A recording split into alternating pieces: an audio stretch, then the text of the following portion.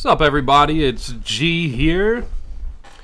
With Nicholas. Yes. Sorry for the delay. What's up, everybody? Welcome to CinemaBros. We back, baby. We are back. It feels like we've been gone forever. I'm sure not to you guys. Not to you guys, but for us, it's been a little bit. Yes. But we are back. It feels good to be back. Indeed.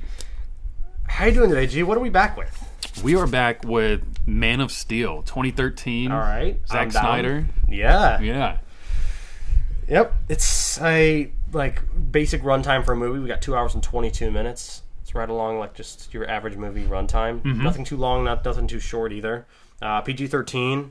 Like you said, it's directed by Zack Snyder in the year of our Lord 2013. So everybody who listens to the podcast knows Garrett's got a shaky relationship with superhero movies. Yeah, you could say that. You could say that. So tell us your initial, not your thoughts about the whole movie, because that's obviously saved for the end, but just like a little bit like what this movie did for you superhero-wise. Because I liked it. Okay. Yeah. Good to hear. I'm glad. Didn't hate it. That is a win. Didn't moan and roll my eyes during the movie, as I have with others. You have done that sometimes. Yeah, I mean, I'm watching them and I'm just like, come on. Is that what it is? I bet some people are wondering like what it is exactly that you're just like not with. Yeah, I guess I just can't get into it. Like we were talking earlier, like there's just one, I feel like they're very predictable. Two, it's just like I'm just like I don't want to say like corny or cheesy, you know what I mean? But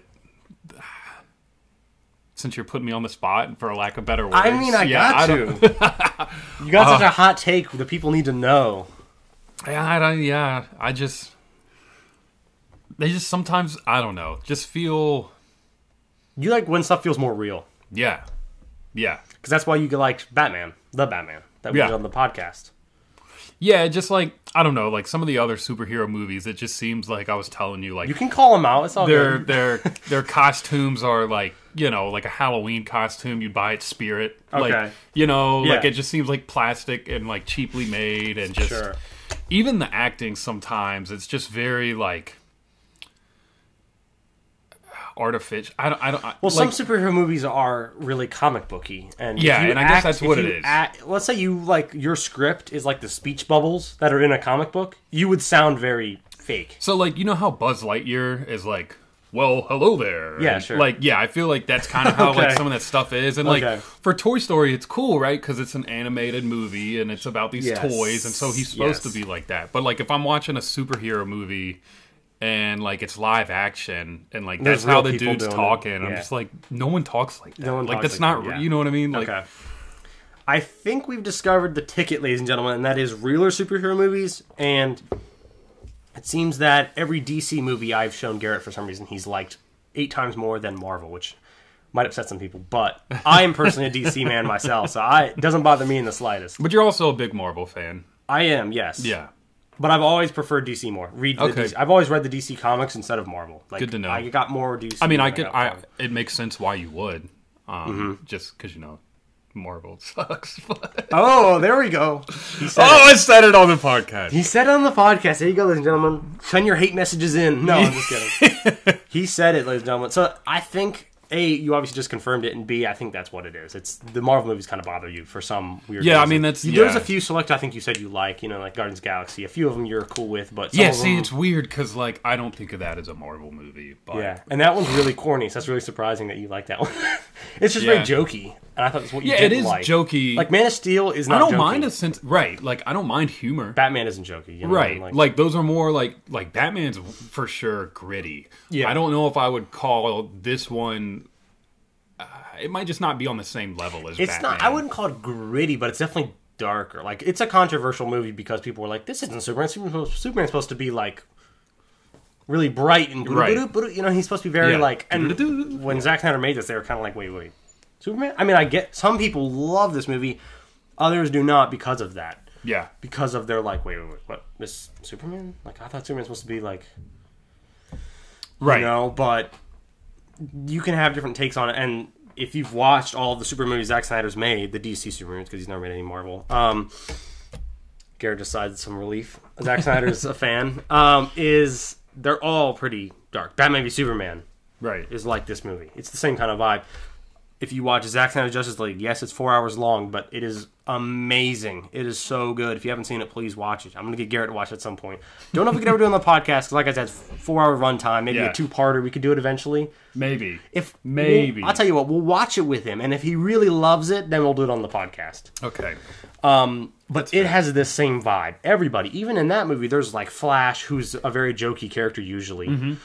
But Zack Snyder made it work. There's Wonder Woman, there's Cyborg, there's Aquaman, there's all these weirder characters to make up the Justice League. You know, it's not just Superman and Batman. Yeah. But somehow he makes it work, and it all fits where you're not like, this is ridiculous. Aquaman controls water? Like, this is ridiculous. Well, I think like the other thing is, too, is like Iron Man. Great movie. And so I think there we go. Like Marvel came out and they had like something good, right? And then they just realized like how popular it was. And then I think it came more about like just making money than it was making movies. So they were like, what else can we do? Who else can we bring in? How can we extend this story? Marvel's and they kind of just went down the crapper. I will say their first like couple movies were struck gold. Yeah.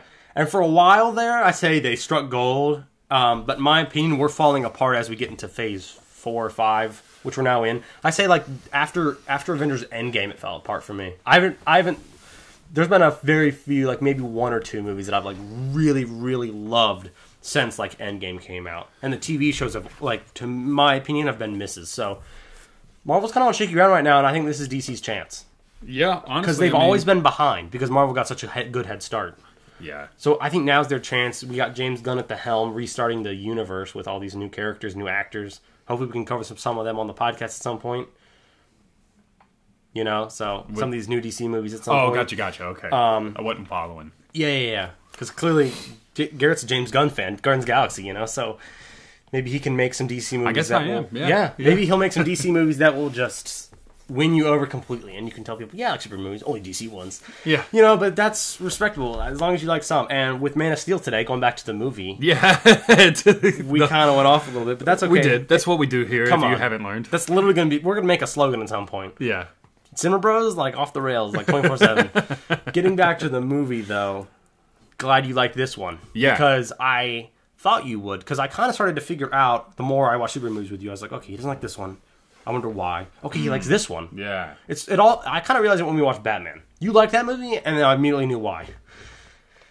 And then I was like, well, Man of Steel's kind of more, you know, on the darker side. Mm-hmm. Really, it's DC is really what we got to aim with, because clearly you're just we could do Marvel movies on the podcast, just don't expect me. Marvel fans, don't go away. We're going to do more. Yeah. I just have to give you guys a different perspective. It'll probably be a lot of hot takes. If a new Marvel movie episode comes out, you guys will be like, oh boy, here we go, you know? All right. But into the movie, you want to get started? Sure. You got any other thoughts to get in before we jump in, or are you ready to jump in? No, let's jump in. So we get this cool, already dark intro. You know, you got the DC Comics, you got the Man of Steel theme slightly plays in the background. I don't know if you took note of it. It's very light. Did you notice the music in this movie? Hans Zimmer did this movie. It's very good. No, I did not. I can't say that I did. The Man of Steel theme towards the end of the movie really is something. And if you've seen it, and you're listening at home, you've seen it, you know what I'm talking about. There's a time when it plays in Zack Snyder's Justice League, and it takes you back to this movie, and you're like, here he comes. Like, it's almost... Oh, the Man of Steel The Man of Steel theme plays, and you're like, here he comes. In the Justice League, so it kind of is like, hey, Superman. You're right, he's here. And you know what I'm talking about? I don't want to spoil it in case Garrett's going to watch it at some point, but it is like, here he is, you know what I mean? The Man of Steel, because... However, this movie kind of had a hot, like, take, and I guess I'll drop my first nugget already. I know, it's very early. Oh, I had a couple I wanted to drop, and I was like, man, we hadn't even started talking about the actual movie So yet. I wanted to bring this up, though, because we were talking about the music, obviously, the theme.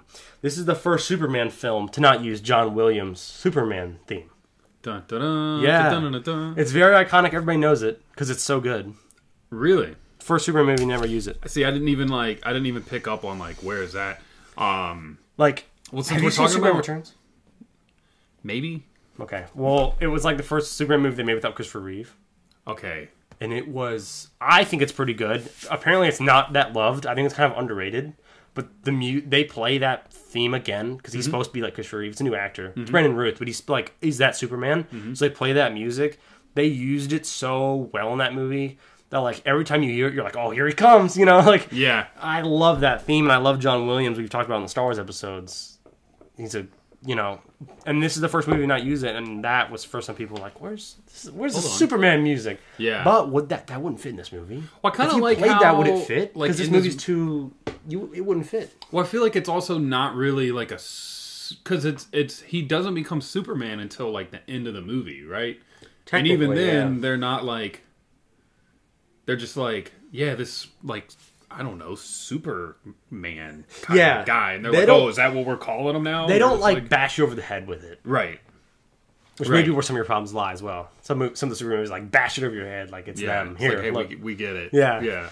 Well, another cool thing that I'll add on top of that is that they did not use the red trunks. You know, typically Superman always has like the red Speedo. The red trunks. Yeah. And in this one, it's all blue. Suit. Honestly, I think this suit's pretty cool. You like this one? Yeah. Because I'm a big fan. Yeah. I'm a big fan of this suit. I like it a lot. It's also a darker... It is darker. Red, and it's not as bright. Royal blue. It's not as bright. The red is darker, too. It's all darker. When it has, like, the sheen to it, like, I don't know. I feel like it just looks, like... Well, it's kind of meshy, which is kind of cool. Yeah, it looks more, like, with the times, and it looks more... Does look like you got it at the Party City?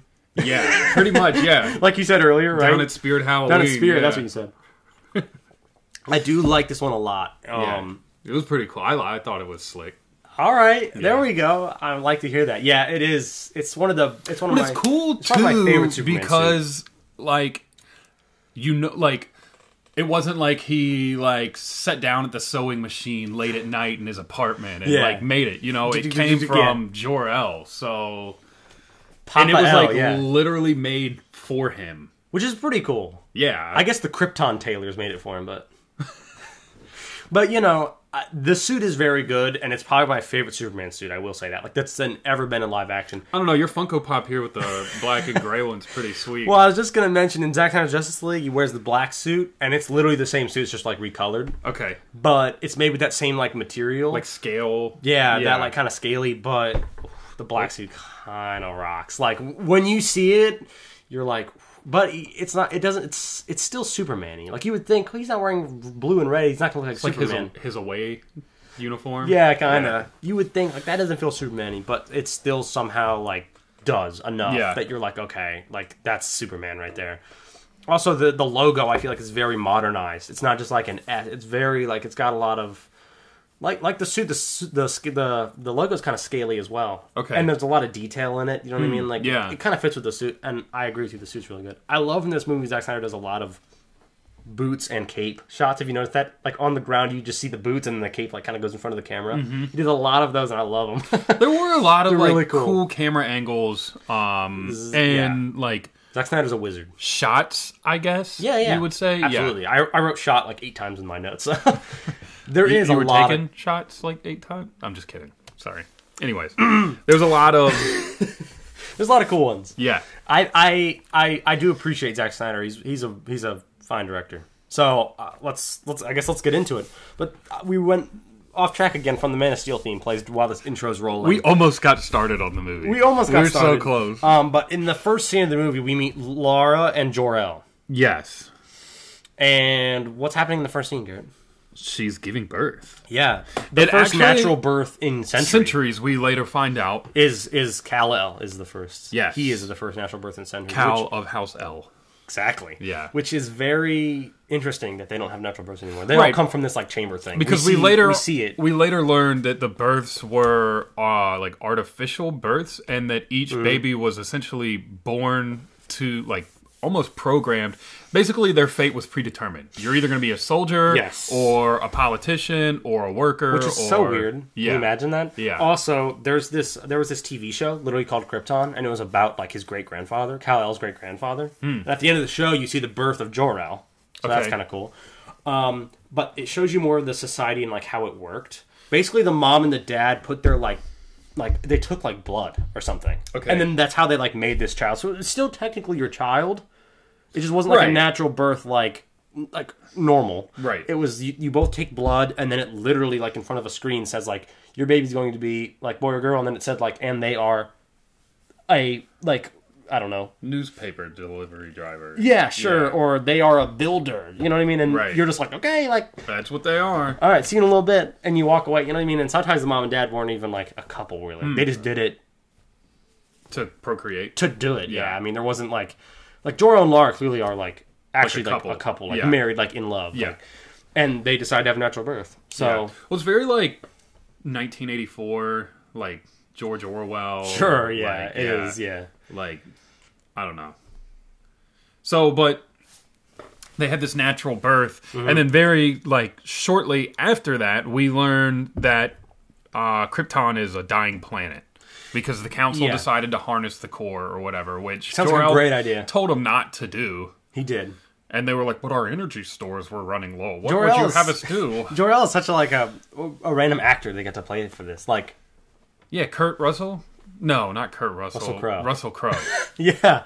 It's like, you don't expect him, and then he's there, and you're like, oh, cool. Like, yeah. He's Superman's dad. Like, that's awesome. Yeah. You know who else was like a huge actor that had a really small role? Was like Kal-El or Clark, his dad, Kevin Costner. Oh, Jonathan Kent. Yeah. Yeah. I know, he's so random. And you're like, oh my god. Oh, freaking... The few scenes he has, though... Kevin Costner.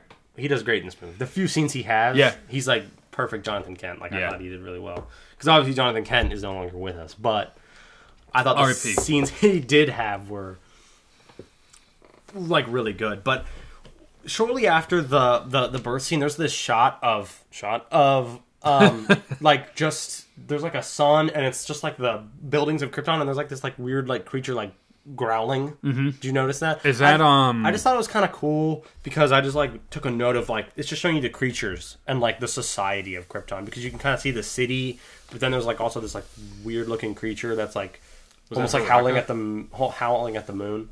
I don't know what it was. I don't think so. It looked like more like a bear. Okay. And it was almost like howling at the sun. Huh. But it was just kind of an interesting thing to see the creatures that are on this planet. Yeah. You know what I mean? Yeah, okay, no, I do remember what you're talking about. Yeah. It's kind of like a cool like sunset. Well, it's cool because they were kind of just like expanding the planet of Krypton, yeah. Right. Sure. Like just giving you a little more to let your imagination kind of run with, instead of just being like, here's this one little town on this entire and then the planet blows up. You know what I mean? Like, yeah. Yeah, so I think it was to show you like how like Right.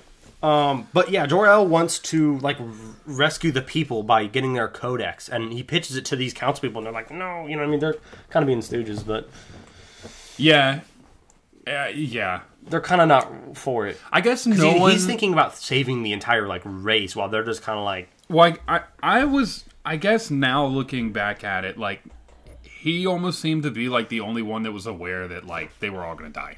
Like, the planet was literally about to implode. I think General Zod might have known. But then my thought is like, okay, he's trying to do this coup. Like, what's even the point? Like, okay, you successfully do a coup and took over, and now the planet blows up. Like, great job. But actually, him doing the coup is what saves him. Because he's off the planet. How BS is that? No, dude. The stupid council. They were like, not only did we doom the planet, but we're going to save the bad guy. We're going to send you away. They literally ruined this council. Is like... They screwed the pooch. Yeah. Because sending them away in the Phantom Zone literally preserved them from death. Yeah. Well, they basically were like, this planet's going to blow up, so we're going to send you away. I literally would have been like, if I was Laura, like, I'll go with them. Yeah. You know what? Can I go? They're going to need some supervision. Yeah, I'll be the supervising officer. Because she should have known, Jor-El like said it enough, that we dying. Yeah. This is over. Well, then when the planet does blow up, she's just like... very resigned to her fate, I guess. I think at that point she's just like she lost her son and her husband. Yeah, at that point, like what she got, and then also she's just kind of like make us proud, Cal. Like find refuge among the stars, and there's some cool lines like that in the movie where it just kind of sets up him being Superman. Yeah, like kind of like Jor-El saying in the beginning that he's going to unite the people and all this stuff about like he's going to do like great things, and he becomes. You know, Earth's savior kind of sort of thing. Yeah. I mean, in this movie, he definitely does. So, I'll drop a nugget. Ooh, first nugget. All right, drop it. Apparently, El. Okay. And, like, I think it's Hebrew, means, like, God. Or is a term that is used for God. I'm not Jewish, so I don't know exactly. Okay. But two of the writers for, like, the original Superman, like, back in the 30s were, like, these two Jewish dudes. Mm-hmm. But they were saying, so, like, El... it's supposed to go with, like you just said, the whole savior aspect, and it's supposed to kind of tie into all of that. I want to say one of the original comic book writers was Jerry Siegel. Yeah, that was Jerry one of them. Siegel, that was one of them. Bob. Gosh, I don't remember their names. Jerry Siegel's one of them. I apologize, I cannot remember the other one because it's always like if you watch something, it's always a Superman created by George Siegel and sorry, I'm blanking, but I know who exactly you're talking about because they're the original writers of the first Superman comic book. Really, the first. I mean. First comic book that got traction, like what? And apparently, like Superman's kind of the first big one. You know what I mean? He couldn't like fly. He could only make these like giant bounds, which they reference in this movie. Yeah, super cool. Yeah, they did do that. They reference this in this movie that he can only like jump, like when he's like first learning how. Right. Yeah. In the flying scene. Yeah. Another moment where that theme just, you know what I mean? That theme really plays in that moment as well. But the court says nah. You know, and he basically says, like, the planet is literally going to implode on itself. Like, I'm literally telling you right now. Yeah, like, it's happening. This is a fact. And they just don't care. They just literally don't care. They're all these old people, and they just don't care. Yeah. So, whatever. But while he's in the council room, all of a sudden you hear this gunfire, and Zod just blasts in the room. General Zod kills these guards, and this councilwoman's like, "You shouldn't be in here," and he's like, blows her away. Yeah, he's like, she literally turns into like a skeleton. It literally like disintegrates her. It's pretty bad. And she's like smoking. It was kind of Star Warsy. You know what I mean? Yeah. Like a smoking skeleton. She's like Aunt Beru. But he says, "Join me," like Jor-El, like clearly they have like a past. He's like, "Join me, like we can save our race together." And Jor-El's basically like, "Who's gonna pick the bloodlines? Like you?" Yeah, you're gonna, because he wants to like basically pick who's gonna survive and who's not, Which Jor-El's like, "That's not happening." Do you know what I mean? Like, yeah, that's not how this works. So Zod tells him to march it out here because, like you said, General Zod's doing like a coup. Like he's trying to overthrow the government. Yep. While the planet's exploding. Yep. Really inopportune time, but it's all good. Not for him though. He got freaking lucky. That's what I have to take it down to. Yeah. Because he got saved. Maybe it was all part of his ploy. Like maybe. He like intentionally wanted to. They're gonna send me away. Yeah. Just in the nick If it was, he's a lot smarter than we thought. But as the guards are marching Jor out, he kind of has this cool fight scene. Russell Crowe kind of messes these guys up. He claps like 3 of these guards, and then his like robot comes in, and he says to get Laura like on the phone, and her like face appears in the droid. Well, then he calls like Haraka, which is like this dragon thing he's got. I literally wrote dragon thing. Well, the scene like of him flying around, and it's almost like the camera's like trying to like catch up and find it. Did you like it? I thought that was pretty cool. Okay, cool. Yeah. I did too. I was like, I hope he didn't. I hope he didn't hate it because I wrote a note like the camera work is really cool in that scene. Well, it also kind of gave me like Avatar vibes, weirdly, like the dragon. Yeah, actually, because I was like, this reminds me of something. It reminded me of very Avatar. familiar. I don't know why, but I also feel like it's accurate. You know what I mean? Like this thing's supposed to be flying, and the camera would be like, it wouldn't like follow it perfectly. It would be like, whoa, where's it going? You know, almost like if you were someone trying to like look at where he's flying to, you'd be like, what? Like where's he at? I think that's exactly what like the vibe they were going with. But yeah, Haraka comes, rolls him out, and as you can see, like in the background, the planet is descending into chaos. Oh, it's like the war has it's like basically started. like a civil war, is what I was writing. I mean, basically, because this coup's like reached. Looking for my pen, yeah. I don't know where my pen went. Dropped your pen. Whatever. You have a. Cool. But the planet's kind of descending into chaos. Like while this is happening, like kind of an inopportune moment. But the planet is like descending into chaos. While in the background of Haraka like flying away, Jor-El the Haraka kind of like hovers him above this like pool of water, which is where the Codex is. Yeah, and so he like jumps in, and you can kind of see the like I don't know like pods where they birth like the. Gave me like a Matrix kind of vibe. But this is what we were talking about earlier. This is kind of how people are like born in Krypton. Yeah, they're kind of these pods. They're like you literally can see one being born. I'm pretty sure. Not harvested. As he like swims by, I'm pretty sure like one like pops out like. And then they just swim up to the top. They float. What a terrible time to be born. You're like life, and then your planet implodes. Yeah. Oh dang! I didn't think about that. I thought that you were talking about the swimming. That sucks. Yeah. Like, oh man, sweet, and then dang. Yeah. Not everybody's parents set them away in a little pod, right, for them to be safe. So kind of was what would have happened to Cal. He was born and then boom. Yeah. But Jor-El takes the codex. He grabs it. It's kind of like a skull.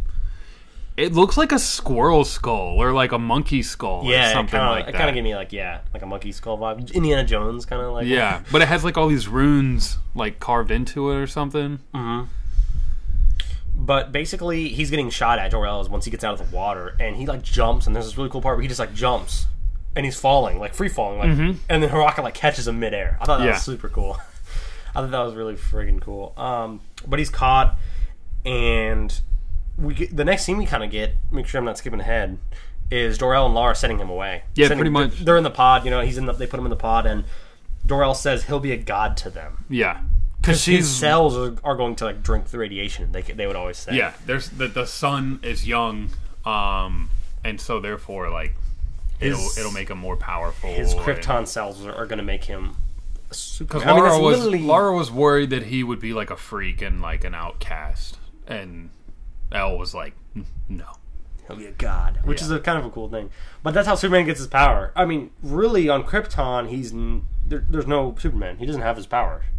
When he's on Earth, the sun is what gives him his because power. They have a dying sun where Earth has like a young sun, and then also the atmosphere is different. So there's less gravity and stuff like that, which I think is what gives him the ability to fly. Well, we see later, I mean, Zod gets Superman powers because he's also a Kryptonian and he's also there on Earth. Right. So it's, it's not like he was like, born with it's almost these powers. it's almost like you are, but as long as you're on Krypton, like you have this inability to use it due to your atmosphere. Yeah, you could think of it that way. That's kind of a cool way to think about it. And then once you leave that, it's like powers have been granted. The roof has been, the ceiling is no longer there. Yeah. Sky's the limit. Ceiling's gone. Yeah. I like it. But they're sending Cal away with the Codex, and it almost looks like he's shooting Cal with the Codex.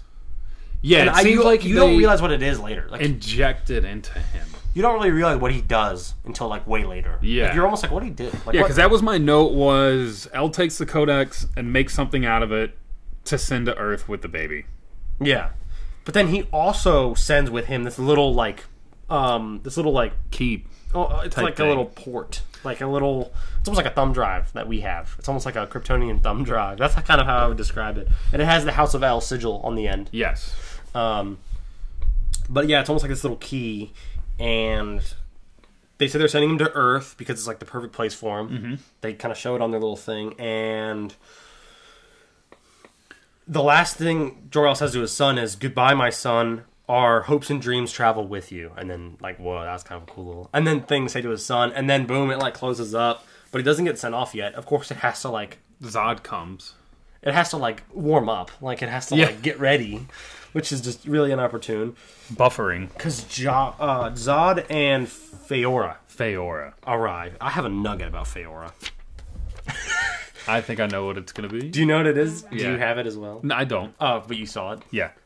So Gal Gadot was almost Feora. She was originally supposed to play Feora. Was this what you saw? Mm-hmm. But of course, as we all know, she's Wonder Woman. Yes. So once she wasn't cast in this movie, it looks like she tried again and got the way bigger role.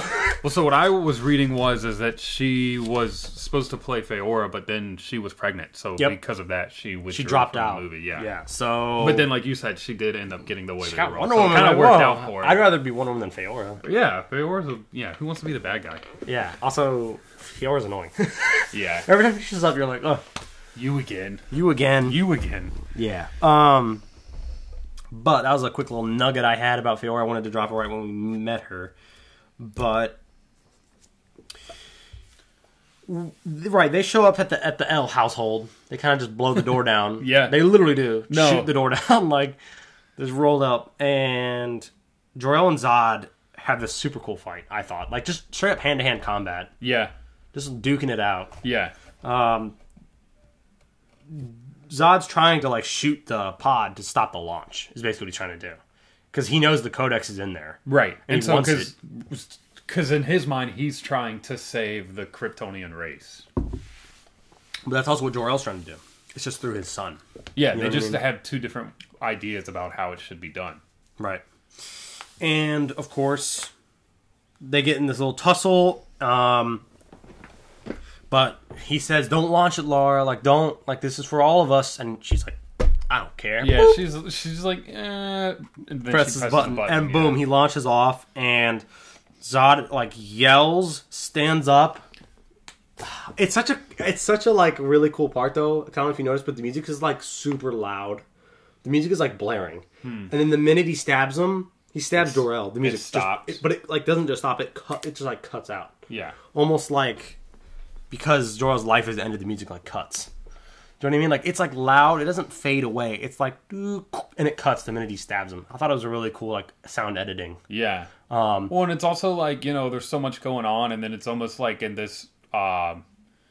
Little moment, it just all shuts down. Yeah, like time kind of stops because it's just like it just like the whole energy just shifted. You know did. What I mean? Because it went from like because the elves are just won because they sent their son off. That's what they wanted. Right. I also really love this scene because he's just like looking up the entire time. He doesn't look at Zod once. He's looking up at his son. He's like well, one like again he knows he's gonna die, so he's like okay.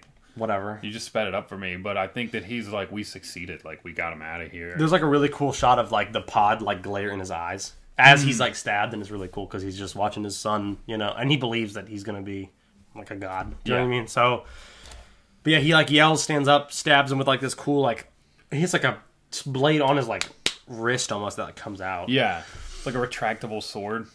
Yeah. And he says something to Laura, and she says his name is Cal.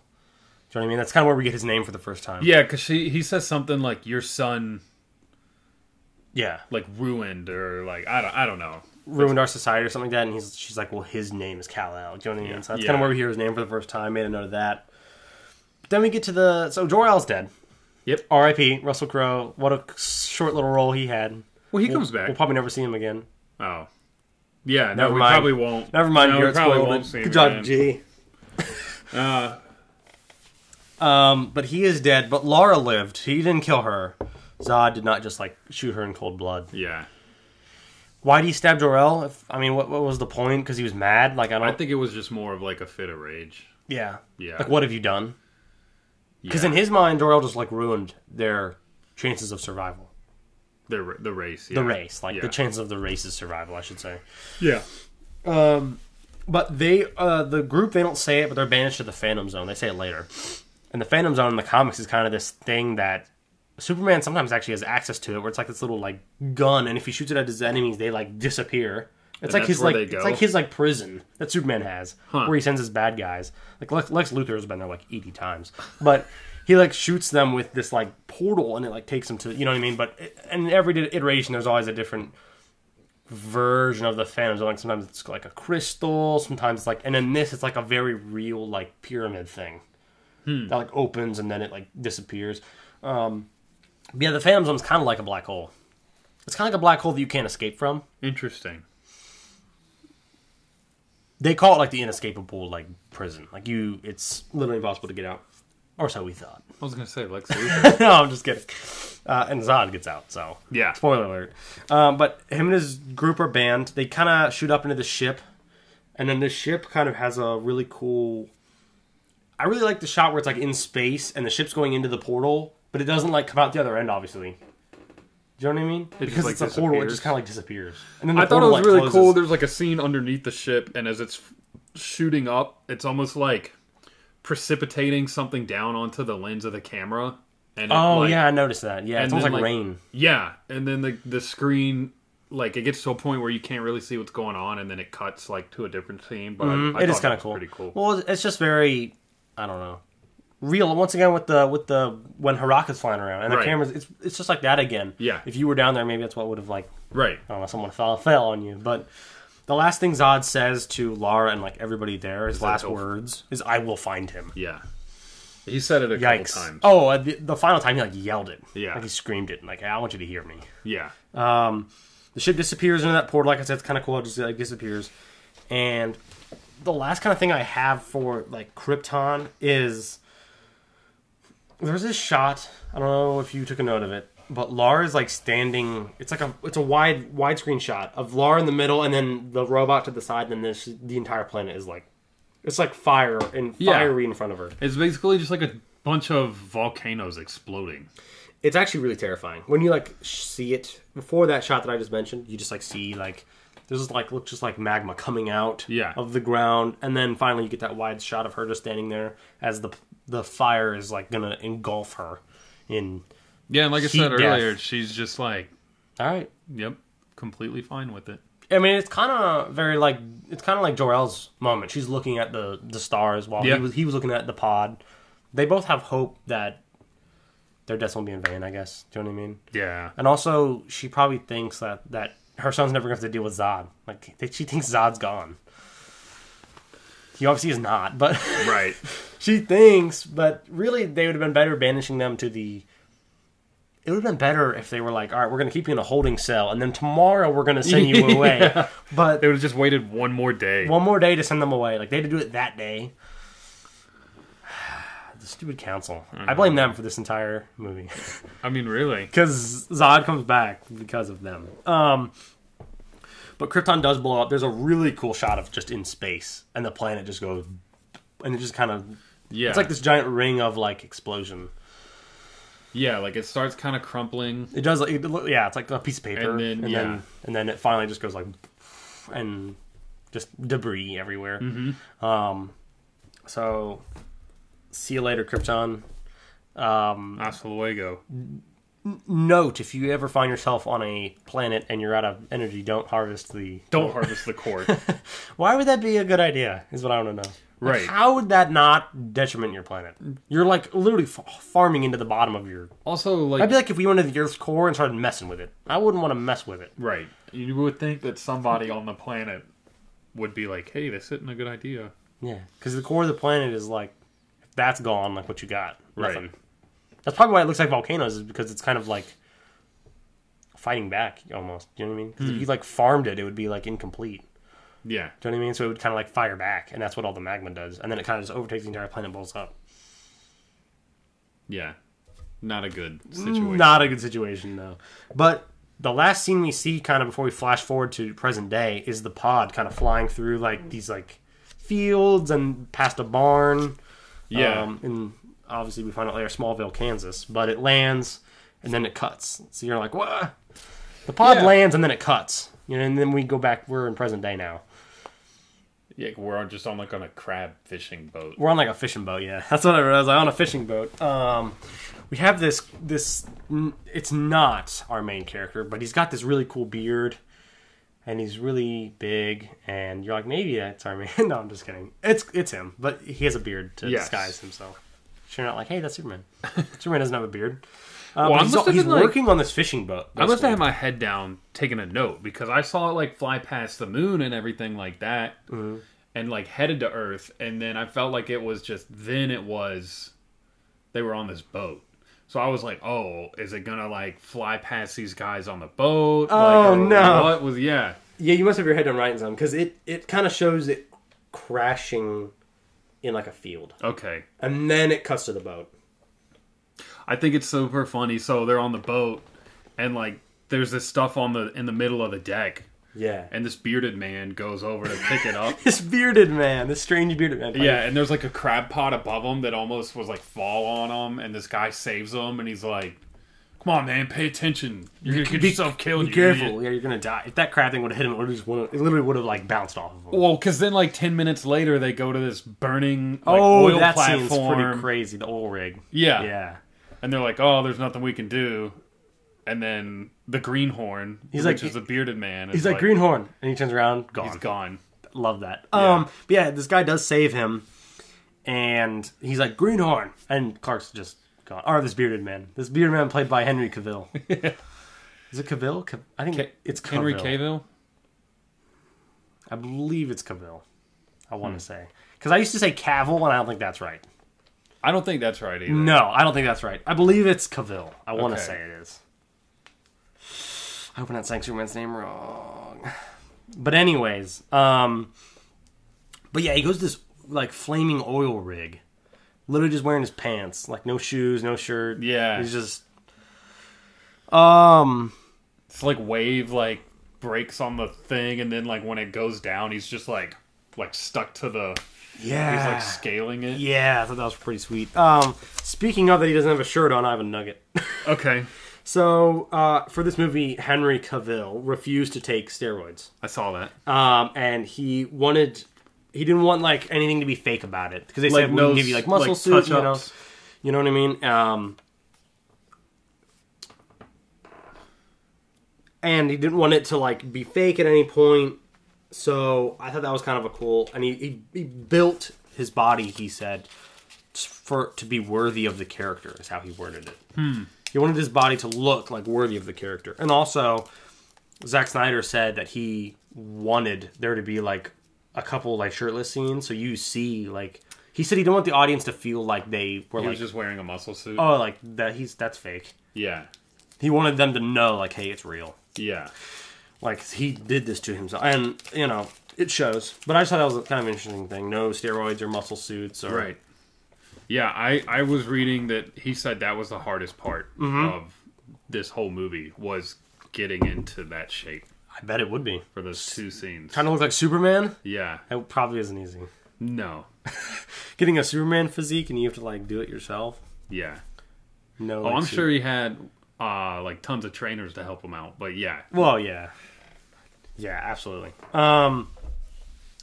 But yeah, he holds up the entire rig at one part, and it's super freaking cool. Like, he's literally just like...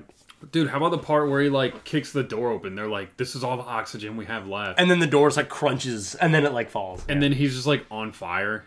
He's literally on fire, yeah. Yeah. And they're just kind of like... Just like, This guy's on fire. Yeah. And he's unworried about it. Yeah, he is just staying there on fire. Yeah, it was pretty crazy. But after the rig, the helicopter's like leaves because he's like holding it up, and they're just kind of like, all right, I guess we're leaving him because he's not getting on the helicopter, so peace. And they fly away. Yeah. And the whole rig kind of collapses after everybody's safe, of course. Right. And then he lands in the water. And then we like have a flashback to his childhood. As a boy. Yeah. And in class, he's kind of, this would suck, by the way. It'd be cool once you learn how to use it and you're Superman.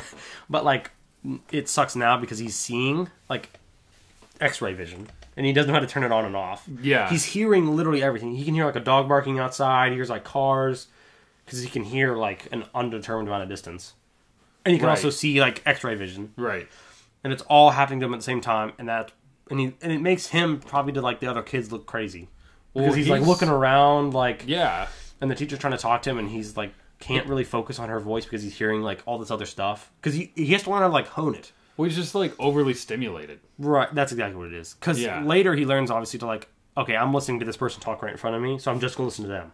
Instead of everything else. Instead of everything else. Yeah. So it's something he had to, like, kind of learn, but obviously as, like, a child, he wasn't, you know what I mean? So, but he runs out of the classroom. Right. And he also, like, didn't know that he had all these superpowers, so he's probably like, what is happening to me? He didn't even know he was an alien. Right. He thought Martha and Jonathan were his parents. Yes. But he kind of he runs and hides in this, like, janitor's closet, I want to say it is. Right? Yep. And Martha shows up to the school to talk to him. And these kids are teasing him, and I made a note because one of the guys calls him a freak. That's exactly what that's exactly what Laura said to Jonathan, or to Jor-El that he would be. Remember? Yeah. You literally mentioned that. So I thought that was kind of interesting. So one of the kids is like, he's a freak. Because he can, like, hear them outside. He also sees them through the door. Yeah. Which is pretty cool. But she basically talks him through it by saying like my voice is like an island. Yeah. Swim towards it, son. Like it's this is probably my favorite Martha Kent. Yeah. She does such a good job. Yeah. She's very, I don't know, Kansas mama, like very like sweet, like would help anybody. Just like a good mom. Yeah. Yeah. I don't know. Loving mother. I really love this Martha Kent. And finally, he and I think this is kind of how he first learns how to do it, because focusing on her voice turns everything else off. Yes. But he wakes back up from he hears her say his name, and it kind of wakes him up. I thought that was kind of cool. Yeah, because she's like Clark. And he's like, oh. Yeah. You know? But we kind of get this really cool shot of him in the water, and there's like whales swimming above him, which is and they're so like cool. Singing. Yeah, they're like, yeah. Yeah. I was going to do it. You all know what whales sounds like, I think. Yeah. But it's just super cool. There's like a pod of whales, and they're like swimming like above him. Because obviously he can breathe underwater. I mean, I guess. I don't know if he can breathe underwater or if it's just like he doesn't because he's got different lungs, need to breathe. Right? You know what I mean? Maybe. Or maybe he's just able to hold his breath for a crazy long amount of time. Maybe that's it. Yeah. I mean, I'd assume that's probably one of his Superman powers is that he can just be underwater. Yeah. Makes sense to me. I mean, he can fly, so... Right. He can probably do that. But yeah, I thought that was a really cool shot of the whales, like, just swimming. Yeah. In their natural habitat. With Superman in the water. But he gets out of the water and he just kind of takes these clothes out of somebody's truck. Which I thought was kind of... Yeah. He's just like, I need some clothes. Thanks. And he just takes them. Like boot. Yeah, he basically gets an entire outfit. Boots, pants. Yeah. Probably socks, like shirt. Jacket, yeah. If I was that dude, I'd be like, dude, that's my favorite jacket. Yeah, Can you imagine? But yeah, he finds some clothes and we get another flashback right here. The beginning of the movie is kind of riddled with flashbacks to show you like his backstory, Clark like as a boy growing up. Yeah. Honestly, it's almost throughout the whole movie. Yeah, it kind of is. The actor gets older as well, like as it goes on. Yeah, like the actor playing him. I mean, so he's a little older now, but we're on the bus. Yeah, because he sees a school bus in this town he's in, and it gives him like a flashback. Yeah. But this kid Pete is making fun of him on the bus, and they're going over this bridge and the tire blows on the bus. Mm-hmm. And boom, off the bridge they go. Into the water. River. That sucks. They fall into this river. The bus driver, I don't know if you noticed, but he was like done. Yeah, he was like on the wheel. Over the wheel, yeah. I don't know. Did he live? I don't know. I mean... Because when you hit that water, he's in the front, so I feel like that would like... You know what I mean? They also make those bus seats like big, so you almost have something to like... You know what I mean? Yeah. Versus him, like, he's got glass right in front of him. Well, hopefully he had a seatbelt. You know, he was wearing a seatbelt. I hope so. You gotta wear your seatbelt, kids. Yeah. But they go into the water, and, like, Clark basically just, like, slips out the back door. Oh, I love this part, though. Like, pushes the bus. He literally, like, walks the bus out of the water. Yeah. It's super freaking cool. And then goes back into the water and saves Pete. He dives back into the water and saves friggin' Pete, who was bullying him. Yeah. Excuse the turning of the page. He was just... Oh, there's my chair. He was just bullying him on the... But that's Superman, though. Like, he's gonna save anybody. Right. It doesn't matter. Well, and then Pete's mom comes over with Pete to the house. Yeah. And she's, like, freaking out. She's like, this was an act of God. Yeah. She's like, which, I mean, I guess is accurate. It's a miracle. And then she's basically saying that, like, and this isn't the first time he's done something like this, and little Laura saw it too, and... Little Laura, yeah. Or whatever her name was. Yeah, I don't really remember. It might have been Lana. I was thinking Lana too, maybe. That's a character. But then Mr. Kent, like, so we get this thing. We get to meet Jonathan Kent. Yeah, where he's basically Kevin telling, Costner. like, he was like, we've talked about this. Like, people are going to be afraid of things they can't understand. And I really love that line. The world finds out about you, that basically, like, it's not just going to affect you. It's not going to affect us. It will change the whole world because, like, if they know what you can do and where you come from, like all that. Because he's basically like, you're the answer to, like, are we alone, or are there, you know? Yeah, that's in the next scene where he shows him the pod. Yeah, because he finally reveals to him that he is indeed an alien. That's right, and he's not their biological son. I like the people are afraid of what they don't understand line. I like that. True. It is, and I like it. Found my pen. Your pen did it fall out of your jacket? Yeah. Where was I? But he takes Clark to the pod, which is under their barn. It's like in the basement of their barn. Yeah, because he's basically just like showing him that he's an alien. I forget what he says, but I don't know. He's basically like, why am I different, or something like that, and that's when his dad's like, all right, I guess now's the time to tell you. And then they go down, and he has another good line, Jonathan Kent does, where he says, if I believe anything, I believe that you were sent here for a reason. Yeah. I love that. I like that a lot. Well, it's almost like there's, two reasons. There's like the Krypton reason, and then there's like the Earth reason. Sure. Yeah. And it's a double thing. Double meaning sort of thing. Yeah. Well, because that's what he says, too. He's like, I am... Gosh, I said that, too, when he was like... I don't know. He's basically said something where, like, you are my son. Oh. Or something like that. Clark says, why can't I keep pretending to be your son? He says, you are my son. Yeah, he's like, you are my son. That's from that line between Jonathan Kent and Clark is from a Superman comic book. So Zack Snyder pulled it right out of a comic book. Before he said that, I said that out loud. I was like, you are my son. And then he said it. And you were like, yes! Yeah. Because, like, that's what I feel like a father, like, a real dad would say at that point. Like, it doesn't matter that, like, yes, I didn't create, you know what I mean? Yeah, like, I'm not your biological father, but... You're my son. You are my son, yeah. Right. I really like that scene, though. Yeah. He's like, why can't I keep just pretending to be your son? Yeah. So... Next scene I have is we're at a bar. We're back in present day, away from the flashback. So young Clark now knows that he is, in fact... an alien. Yes. And we're back into a bar where this guy's like bothering this waitress. Clark's working at a bar now. Yeah, like some truck stop. Yeah, basically. It's kind of like a bar restaurant sort of place. Mm-hmm. Yeah, this trucker rolls up and inside Clark's like cleaning glasses and something, and this waitress walks over to this table and this guy's like messing with her. Yeah. And Clark walks over and is like, hey man, leave her alone. Leave her alone. And the guy gets up and is like, what are you going to do about it? And then he, like, pours beer on his head. Yeah. And then tries to push him, which I really love this scene. Yeah, he's, like, trying to push a wall. He's basically trying to push a wall. He pushes him and literally, like... He pushes himself away. Pushes himself back. Yeah. Basically, like, and Clark just stands there. Like, nothing happened. Yeah. It's pretty awesome. But Clark walks out and he throws his beer...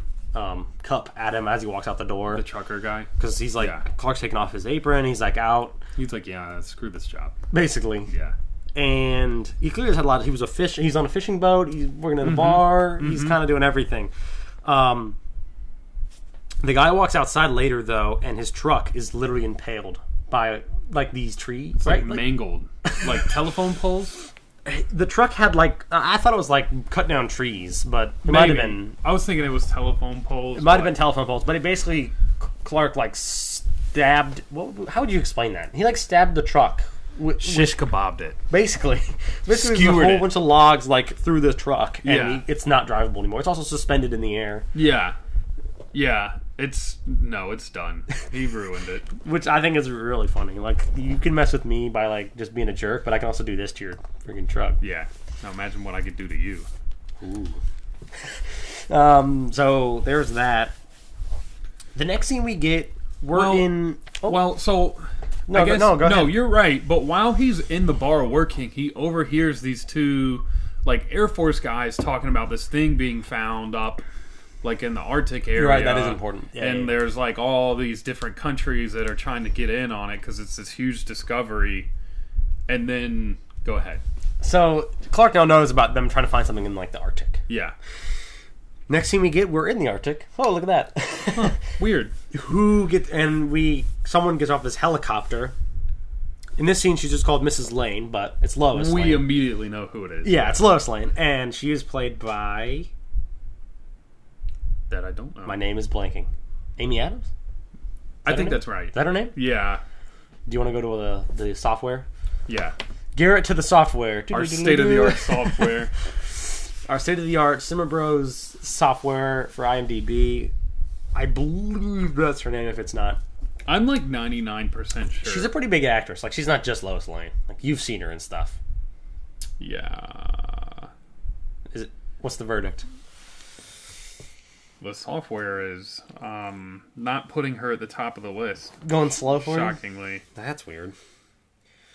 But anyways, we're in the Arctic while he finds that. And she's a reporter for the Daily Planet. And at night, they kind of get her accustomed to this place because she's here to report on it. Correct? Uh-huh. Yeah, so she's here to report on it, and basically they get her like settled into this place. They give her like this little cot, if you will. It's kind of like a little bed, little place to set up. But later she kind of goes out at night, and she's taking a picture of... What is it? It's like a mango. I was thinking it was telephone. Telephone poles. Yeah. Telephone poles. But anyways, we're in the Arctic while he finds that. And she's a reporter for the Daily Planet. And at night, they kind of get her accustomed to this place because she's here to report on it. Later she kind of goes out at night, and she's taking a picture of the like rig they have set up to just document it. You know, she's just out there being a journalist. Yeah, she's trying to take a picture of this like rig, and in the picture there's this person walking.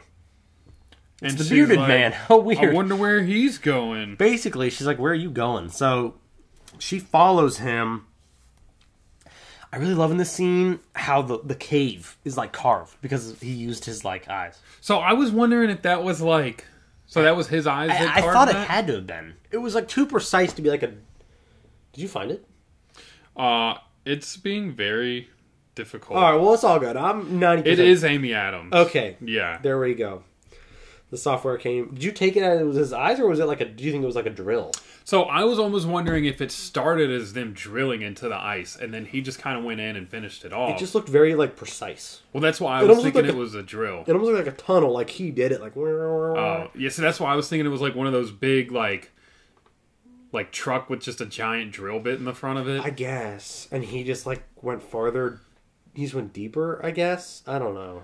Because I would imagine with the lasers, he's probably able to go a lot quicker than they are. Yeah, that's probably true. It's not. Yeah. He's not a machine, but yeah, his laser vision. Okay, Amy Adams, we found out. We're good. Yes, that is settled. But yeah, Lois is here. She's reporting in the Arctic, and in that, by the way, in that scene where she is like introduced, she meets this general. Do you know his name? Nope. Of the army, and this doctor who is Dr. Hamilton. I know his name. Okay. Who both come back in this movie in a pretty large way, I'd say. Don't you think? Yeah. The General and Dr. Hamilton. I mean, I think they're both in the movie quite a bit. But I thought it'd be worth mentioning that we do meet them in this scene. But basically, as Lois is following Clark, he's way ahead, but he's farther into the cave, and he finds a Kryptonian ship. I mean, there's no way to sugarcoat it. He finds a Kryptonian ship, and in there he finds like this port that is literally perfect for this necklace he wears around his neck, which is that little drive. That key thing. I mentioned that the dad's, Jor-El, sent Cal in the pod with I compared it to like a thumb drive. It's like a little thumb drive with their sigil on it. And Clark finds like this perfect little like plug-in with where the drive would like perfectly fit. Colonel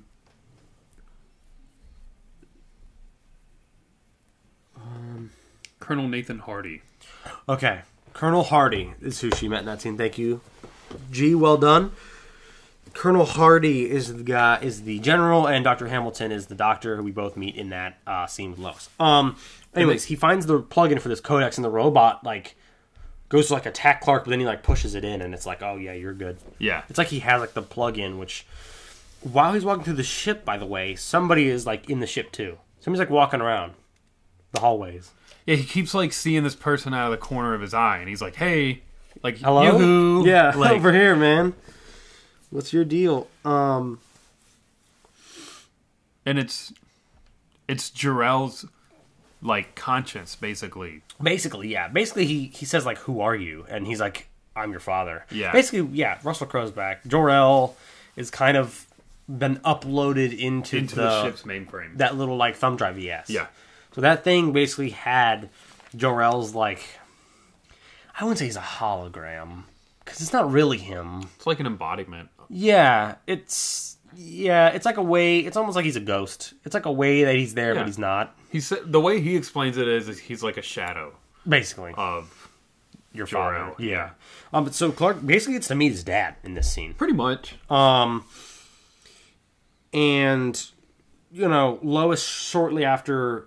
Oh, but basically Jor-El like explains like the history of Krypton. Yeah, he basically cool, like fills him in. Yeah, everything that happened. He's like, we used to be a conqueror, and then why they sent him away. It fell apart. He kind of talked about Zod briefly, because he says this guy General Zod planned to like a coup to overthrow. You know what I mean? And then me and your mother sent you away. So Clark's probably like, whoa, dude, this is a lot to take in. But overload, all right, yeah, gotcha. I mean, at least he already knows it's an alien. It'd been on the one thing if he'd have been like, so I'm your dad. And he's like, no, you're not my dad. You know what I mean? Like that would have been. But he almost was hoping at some point he'd find out who his real parents are. Like he had to have like. Well, I think that's why he went up here, because he was looking for answers, and he found them. Yeah, pretty convenient. I mean, sure. Yeah. But he also had the codex like ready, or he had the little plug-in thing, right? Which worked out. It worked out perfectly. Yeah. But yeah, so he gets to meet his dad. Jor-El explains the history of Krypton, and Lois shortly after comes into the ship as well. But the robot does not like her. Well, I think it's like it's not sure about her, and then she tries to take a picture of it, and it's like negative. Yeah, it was like, don't like that. It literally like pushes her against a wall. It like throws her against a wall, but also stabs her at the same time. Yeah, with this like arm it has, this like tentacle. Yeah, it's robotic tentacle. Kind of stabs her and like throws her against the wall. And Clark kind of hears her, like, yelling. Yeah, yell out. And he speeds in, destroys the robot, and... Yeah, pretty much, like, crushes it. Yeah, he basically, like, just, with his bare hands, crushes the... Yeah. And then... Like a beer can? Kind of, yeah. And so it basically says he has to cauterize the wound. Yeah. She's been stabbed. Yeah. And he's like... You're hemorrhaging internally. Like, this is going to hurt. I would imagine. Oh, yeah. He's using his heat vision to, like, yeah, cauterize the wound. So basically, he's like, and right into the wound. She's, you know, screaming out and stuff. But he does, like, save her. And then the next scene we kind of get is, like, her, like, voiceover, I guess. It's like her, like, narrating. Explaining what happened. Her rescuer. Rescuer, yeah. She's like, whoever my mystery rescuer is... He was there for a reason, talking about all that. But basically, this voiceover is her pitching the story to Perry White, who we meet. Who is the head of the Daily Planet. He's the head of the Daily Planet. Perry White is a big Superman character in the comic books, obviously, because he's Clark Kent's boss. You know what I mean? Like, Perry White's a big Superman character, so it's pretty cool that he is included in this movie, because every Superman movie usually has Perry White in it. If the Daily Planet's there, Perry White's there. You know what I mean? Like, gotcha. He's one of those characters that's got to be there. But he said he's not going to print the story. I think this actor's name is Lawrence Fishburne. Lawrence Fishburne, yeah. Yeah. Which is kind of cool. He's playing Perry White. He plays the role perfectly because he's like 24/7 annoyed, but also, I mean, that's pretty much, you know what I mean? Like, his character. That's kind of how Perry White is. But he's not going to print it, and he says that she is basically going to get punished for what she did, right? Oh, wait, that's not in this scene. That's later. Well, she basically is like, well, I'll quit if you don't punish it. And he's like, you're under a contract, so you can't do that. Yeah, nice try. So she basically goes and was like, all right, well, then I'm just going to have this guy leak it online for me. Yeah, she gives it to this, like online internet, like, blog guy. Yeah. He's got, like, all these Twitter followers or whatever. So, basically, yeah, she leaks it online through this guy. And... the next scene I have after she like leaks it to that guy is he's talking to his dad again. Clark is. Yeah, so basically Clark has taken the ship and flown it elsewhere, and he's kind of made like a little like base for himself, I guess. And he's still talking to his dad, further getting to know stuff. And his dad's explaining that the Superman S, means hope on Krypton, and it's basically the symbol of like their house, the sigil of House L. Yeah, and this is when L explains to him that like Earth's atmosphere is the perfect environment for him to flourish in. He explains that he's the first natural birth, all that. You know? Yep. And basically he was like, so you just there's no telling what the limit of your power is, and we kind of get, like, Clark hanging out in the Arctic, learning the extent of his powers. So this is kind of when we were talking earlier about him learning how to fly. Well, real quick, before we get to the flying scene, he's walking with his dad, and the suit is, like, it comes out. Oh, its door opens and, like, reveals... the Superman suit. Yeah. Which we mentioned earlier that we both love. Yeah. Quite a little bit. Yeah. I love it. And he... made this suit for him, like we said earlier. Also, while he's like on this ship exploring it, I forgot to mention this earlier. This is when before he saves Lois, right? So all the way back in that couple scenes ago, he's exploring this ship. One of the pods is open on this Kryptonian ship. I saw that. Okay, I didn't know if you noticed that or not.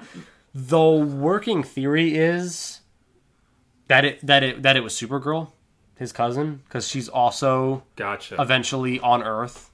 It happens different ways every story. Either her parents also sent her away on a pod. That's one of the stories. Or it could have been in this plan. Apparently, Zack Snyder did have plans to eventually do Supergirl. So it could have been... Excuse the dogs, sorry. It could have been a story where he was setting that up. Because the pod was, like, open. Like the rest of them were, like skeletons. So what we failed to mention was 20,000 years ago, the Krypton sent a bunch of scouting ships out to create these outposts all over different parts of the universe. And this was one of those ships. That's why it's here. And like Nicholas said, there's a part where Clark is looking through the ship and he sees all these like mummified looking dead people in their pods. A whole bunch of skeletons. But there's one that's open. So everybody was like, okay, so that means somebody like got out at some point? Right. The working theory at the time was, I don't know if it's been debunked or not, it might have been. I don't know, it was always a theory, but it was Supergirl, his cousin. It's gotta be somebody. I mean, it's open. Like, whoever was in there lived. So... At least long enough to get out of it, you know what I mean? Yes. Who knows how far they made it, but... Also worth mentioning, because I thought I'd have to mention it at some point, because everybody's probably like, this Man of Steel, like, is coming back, kind of, this movie. So, in June, the Flash movie comes out, right? Mm-hmm. The movie takes place in 2013 of an alternate version of this movie. So Michael Shannon's back as Zod in that movie. It basically takes place in an alternate timeline of DC, because it's obviously involving Flash, of a different Man of Steel. This movie again, but it's like because in the trailer you can see the World Engine like shooting back down. Okay, Zod is in the trailer, but in this like timeline it's Supergirl instead of Superman, so she's in the movie. Supergirl's, of course, Kara Zor-El. So there we go. That's why she wears the same symbol. Okay. And she's in the movie, so I have to assume... Obviously, the movie's not out yet, but maybe they mentioned that pod that is open. Maybe that's like the story. I don't know. I guess we'll have to wait and see. But I thought that was kind of an interesting thing worth mentioning, and why it'd be a good time to do this movie, because I think a lot of people are watching it in preparation for that movie, because, of course, Zod, and it's basically like... It's taking place during this movie. It's just there's no Superman. Right. So a lot of people are really excited to see Michael Shannon back as Zod. So, you know, I heard you didn't love him, though. You said before we started. A lot of people are really excited that he's back. So okay. I mean, I think it's cool that they're keeping the same guy. Yeah. Definitely. Yeah. Definitely. But I thought that'd be worth mentioning because I guess the plot of this movie kind of is coming back. That's what it kind of sounds like. Like, because it's the World Engine and it's all that again. But, like, it's like Supergirl and Flash who have to take him down instead of, like, Superman by himself. So maybe it'll work better. Maybe it'll be worse. I don't know. So is this when you try to explain to me the whole thing where, like, Flash goes back in time and branches off in an alternative timeline type thing? Yeah, he saves his mom, who was murdered when he was, like, 11, which creates, like, an alternate timeline. Gotcha. Flash is my favorite, like, DC superhero. So, you know, I'm very excited for the Flash movie. Maybe we'll do it on the podcast at some point, and we'll mention Man of Steel because it sounds like they're going to be very close. You can also see in the trailer, you know, this part in the movie where he comes on the TV and like talks to everybody in like the Earth. There's like a whole part of the trailer where like Flash. Oh, when he's like, "You're not alone," right? Yeah. And it's like kind of him there, but you can't really see him. It's like staticky. Yeah. There's a part of the trailer where Flash is looking at a TV and it's literally out on the TV saying like, "You are not alone." Like it's literally like this movie, just like. Different. So, very excited for that. Thought it'd be worth mentioning because it is the plot of this movie again. Interesting. Super excited for it. So, we'll see. We'll see. But I thought that'd be worth mentioning because I was talking about how that pod's open and the theory is Supergirl and she's in that movie. So, I thought maybe they could connect it. Maybe not. We'll see. Zack Snyder is not the director, though. So, maybe they won't mention it. I don't know. Well, if they do, you heard it here first. If they do, we want credit. Yes. For that theory. Yes. It also could have been somebody who just got out, like wandered around and then like died later. Yeah. Why did they survive, not the other people, is the question. Right. I don't know.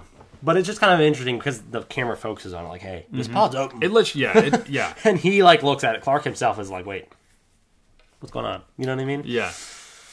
I don't know. It could be something.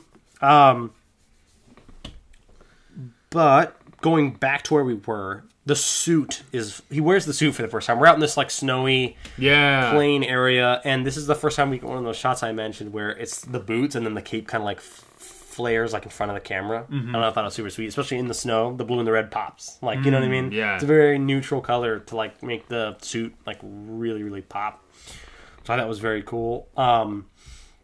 But in this scene, we see the suit for the first time. This is the first time you hear that Man of Steel theme. Okay. It's the first time you get to hear it. It really, when he starts to fly for the first time, not the jumping, but when he actually starts to like fly, the music like flares, like it's like loud. And I really appreciated how good the music is in this movie. Yeah. It's really good.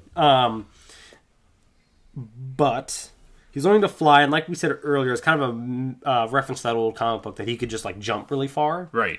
That's what you were explaining, right? Yes. This is the old comic book? Yeah. Which is kind of cool. Little reference to that, right? Little nod to the origin. Little nod.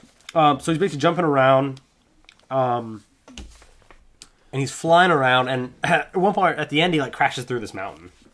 Because he kind of like loses his like balance and crashes through the mountain, but it like creates this giant explosion.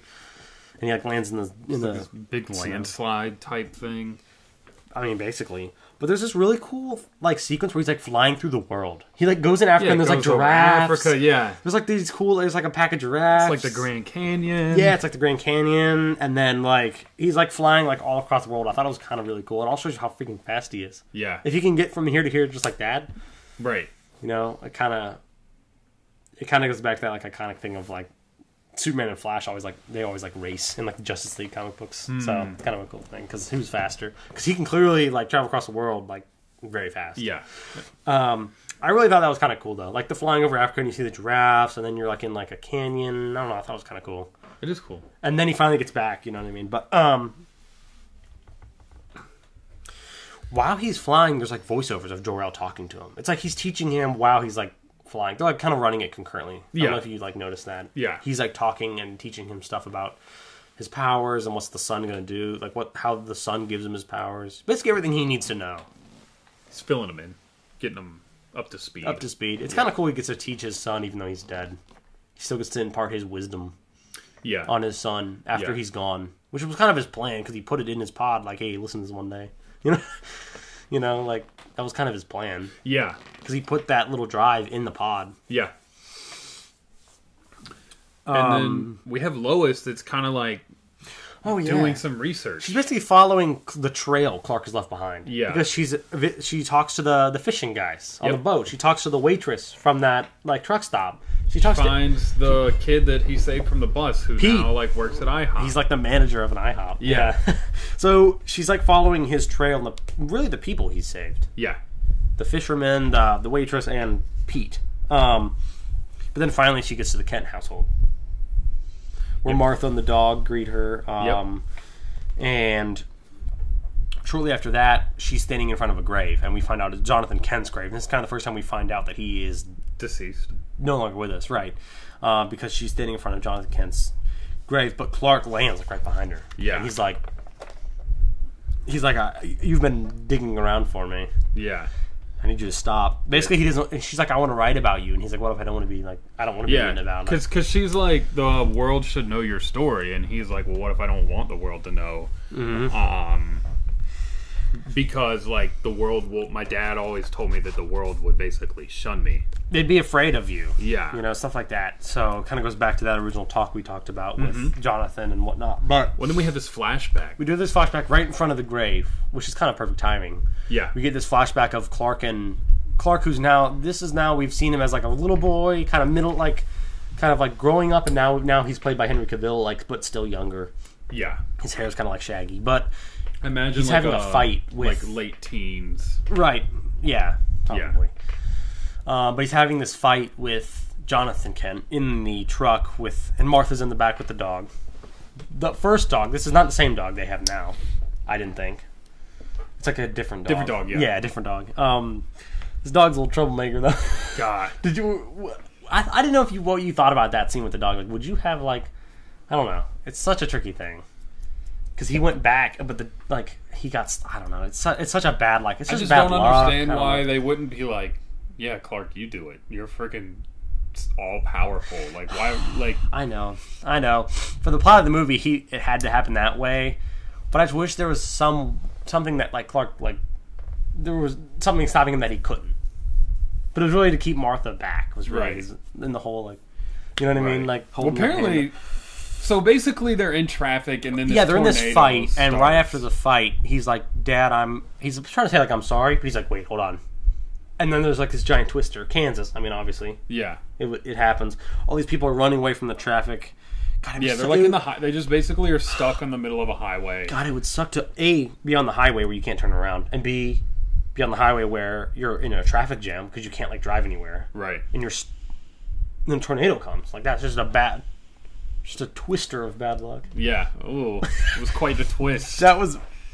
We should probably stop. I don't love this. But Jonathan is like almost like what I don't know. He's almost like what Superman is. Like he goes back into he gets Martha and Clark to like run away. Yeah, he basically tells everybody to go get under the underpass. But he starts getting people out of their cars. Like he's kind of the embodiment of like what Superman is to me in this scene because he's saving people as well. Right. When he could have just went under the underpass too and been fine. Yeah, and I think that's kind of why Superman is who he is because he had these parents that had these values that they passed on to him. They were just great. I mean, Jonathan's just a good guy, clearly, because he goes back, he starts saving these people, he's getting out of their cars, he's like carrying a baby, he's like. But basically, they're all taking refuge under the underpass. You know what I mean, like under the bridge, which I mean, I guess is at least you're close to that, I guess. So actually, the National Weather Service Association or whatever had like big issues with this movie because for years they've been trying to tell people like there's been this myth that like go under an underpass and there's a tornado and you're good, and they've tried to been like letting people know that's not accurate. And they did it in this movie, and they're like, "You can't do that!" Like, no, people are gonna start believing that. Yeah, they're gonna believe it. But he's going back and saving people, and then the dog is like the Kent family dog is like stuck in the car. So Clark tries to go to get the dog, but Jonathan's like, "Just go with your mother. Yeah, keep her like away." And he goes and tries to get the dog, but the dog is like, "Nah." The dog's scared. The dog is scared. He doesn't want to get out of the truck. I actually felt this scene just because I was like, "That's pretty accurate." Like I am like. The dog wouldn't just be like, "All right, yeah, let's go." Yeah, no, the dog would be like, "Dude, there's a tornado out there." You know what I mean? So it seemed pretty accurate. And he's trying to like reach for the dog because the dog's on the driver's side of the car, but the passenger door, another car that's in the twister falls on their car and squishes his like ankle in the door, so he can't get his ankle is now like stuck. Yeah, it was like in between the door and the seat. Yeah, so now his ankle is like stuck, but he's like can reach far enough past the dog to open the door of the driver's side. Get out. He opens the door, the dog gets out and runs straight towards like Clark, I guess, under the underpass. You know what I mean? There you go, National Weather Service. You can hide under the underpass. Confirmed by Man of Steel. Yeah. But you know he does let the door, and finally the car like lifts up so he can get his ankle out. But now he's getting out of the car, but he's like his ankle's like sliding beside him. He broke his ankle, right? Yeah, or his foot or something. He can't like walk on it. Sprained it. So he's kind of like dragging his foot along, and you're like, "Oh my god, the tornado's right behind him. He's dragging his foot. This is such a mess." If Clark would have been like, I don't know, it would have revealed his identity that he's a Superman. But he could have gone like and saved him. But that's like the whole thing is he was about to, and his dad was just like, "No, don't do it." I know this scene gets me, but he's about to like because he's like yelling like, "Dad, Dad!" You know, in that fight, he said, "You're not my dad." Yeah. But he's yelling, "Dad, Dad," and he finally is like going to save him. And Jonathan kind of holds up his hand, like, "No." Says like, "It's okay, son. Like, just let me go." And the hold of the hand, the minute he does that, the tornado kind of just like passes over him, and then he's gone, and that's it. Yeah, man, what do you think of this scene? It's kind of a big one. I kind of like it. It's cool. Yeah, it's pretty powerful. It is. It is pretty powerful. I think the hand up is kind of a cool little like symbolism. Yeah, like, don't like. But now, ever since then, Clark saved every single person he possibly can. Yeah, because he didn't save his dad, I guess. But his dad told him not to, so it's kind of like that sort of thing. Yeah. But we do lose Jonathan Kent, and we've now figured out why. From that scene, the old Kansas twister got him too soon. But you know, it sucks. But it's kind of a perfect point because of that. We're at the grave, so it's kind of a perfect time for that flashback to happen. I thought was kind of cool. Yeah. Let me ask you this. Did you not like how the flashbacks are keep interrupting the movie, or did you think it was okay? I didn't mind it. Because I think they happen in like perfect points. Well, and you need them to understand his story. I was gonna say, I mean, they help like expand. Like, it just gives you a bunch of background knowledge. Yeah. Yeah. Some people didn't like how they like kept cutting into the movie because like I just want to see the movie, but that's a part of the movie. It explains his story. That I don't understand. I'm going to drop a nugget. I think it's been a while. Have you been on a little drought? A nugget drought? It's been a while since you've dropped one. Oh. All right. I just dropped one about the National Weather Service. I didn't announce it as a nugget. Yeah, you're right. That was one. All right. We're going to do this one. So, this movie was released in June of 2013. Oh! What? Is this one of yours? I think so. Oh, no. I'm so sorry. Good. I'm getting back at you, though, because you did this to me recently. I know. This movie was released in June 2013, the 75th anniversary of Superman. Yeah. Was that one of your nuggets? Yeah, I thought that was pretty cool. I apologize. It is very cool. Great timing. Clearly planned out, but very cool. Clearly. Zack Snyder was like, yeah, you know what? June 2013, the 75th anniversary of Superman. That's 75. So if 2013 was the 75th, we've got to be nearing the... We're on the 85th. It'll be 85th in like 3 months. Yeah. Yeah.